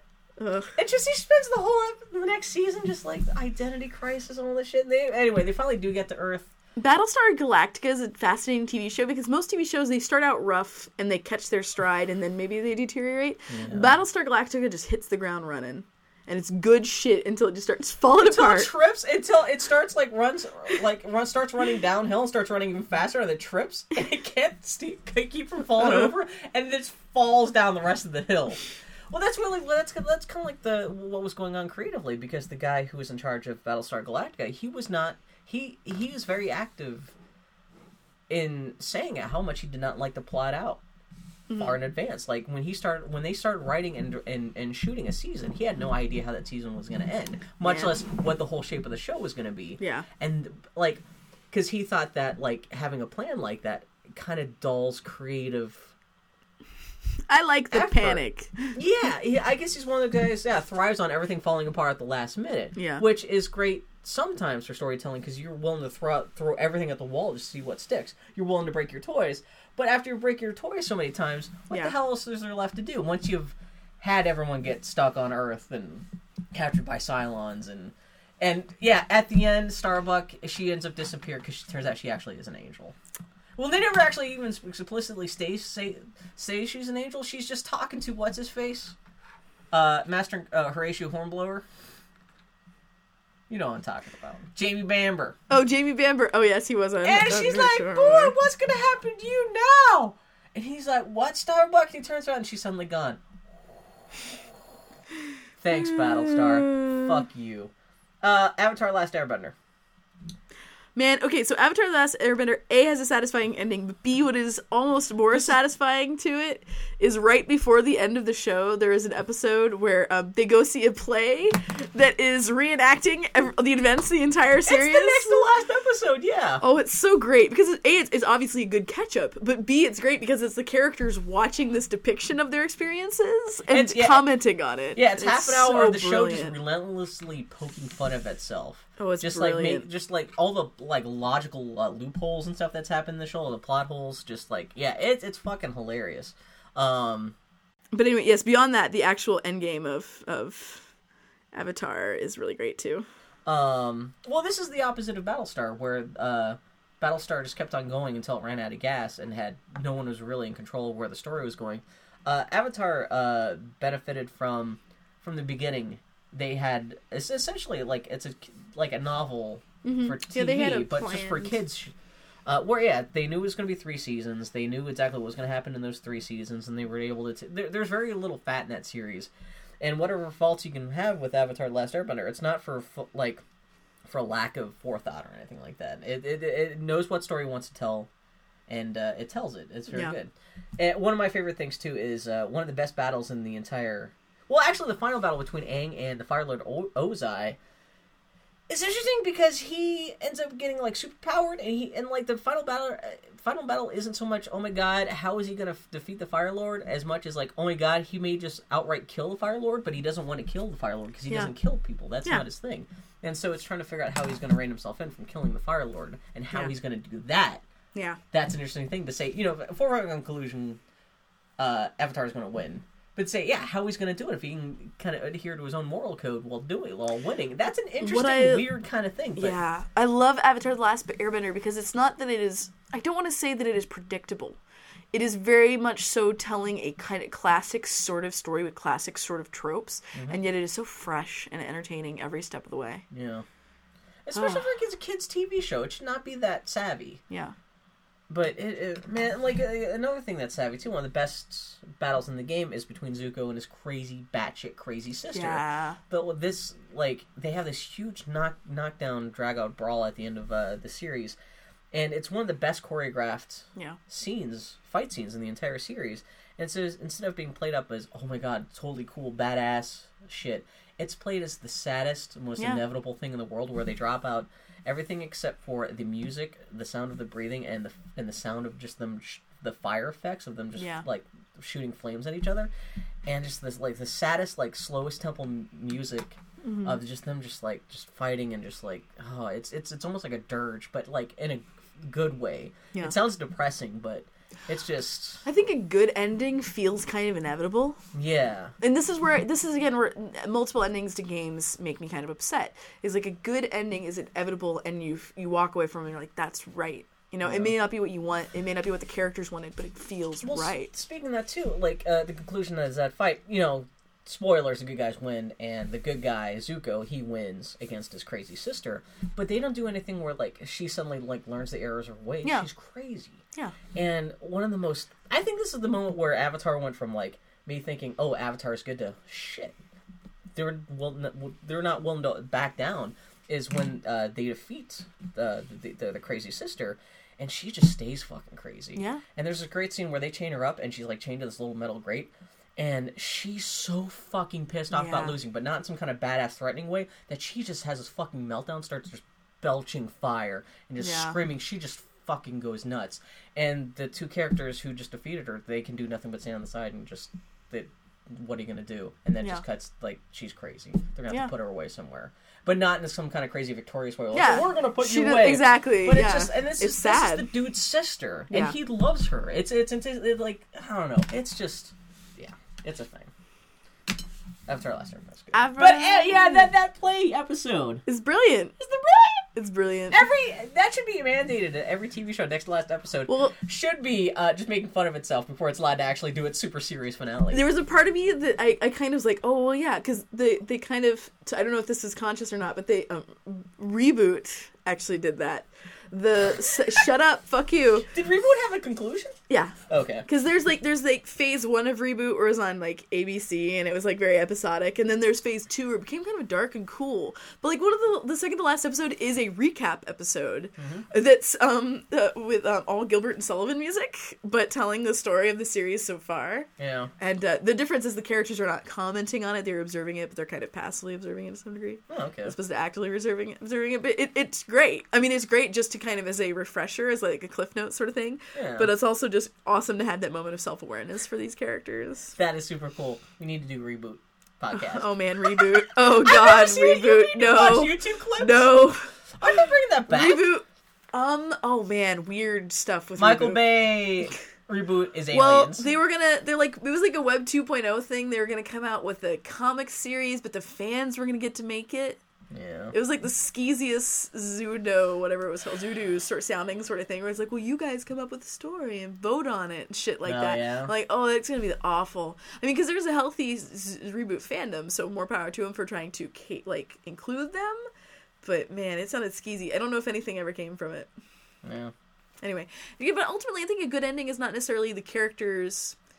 What is it, like, the characters end happily or unhappily. It's just, it feels right for the narrative. Yeah. And I think that's ultimately why I am satisfied with the ending of Mass Effect 3 and unsatisfied. Because I feel like all of these plot threads of the narrative are satisfied during the course of the game. And all that's left at the end are these questions.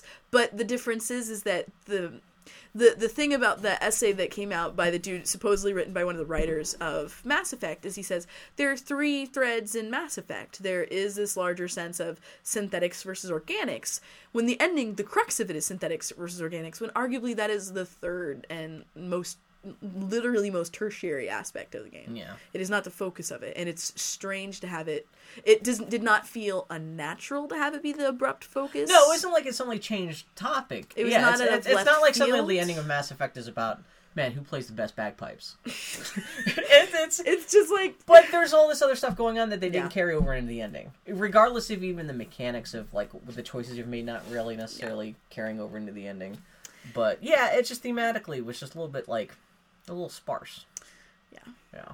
But then it also changes the universe enough that like wherever you think the characters are going to end up, suddenly that's going to change. But the thing is that when it fades to black, who the fuck knows what happens next? At the end of any story, you're kind of fatalistic in that way. There can be you're like some sort of cataclysmic events. Yeah. Well, I mean, the end of every story is by definition apocalyptic to all the characters because what the fuck happens tomorrow? Who knows? Man, Legend of Korra, it picks up. Like, I do like some of the characters dead. Like, yeah. That's one of the things about the Legend of Korra sequel series to Avatar: Last Airbender is not everyone's 110 years old, because Legend of Korra takes place like 80 years after the original series. That's another nice thing where like people lived and died and stuff. Yeah. It's like, it's nice because so oftentimes you can get caught up in a story being about these heroes in their moment of glory. Yeah, and you would just want to make the static universe where they always stay like that. Yeah.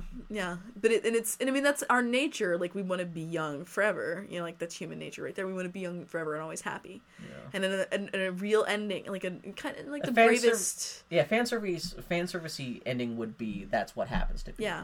But with the more satisfying ending, if you have a little more well-rounded view of life and how things operate. Nathan Drake has to get a job at a call center.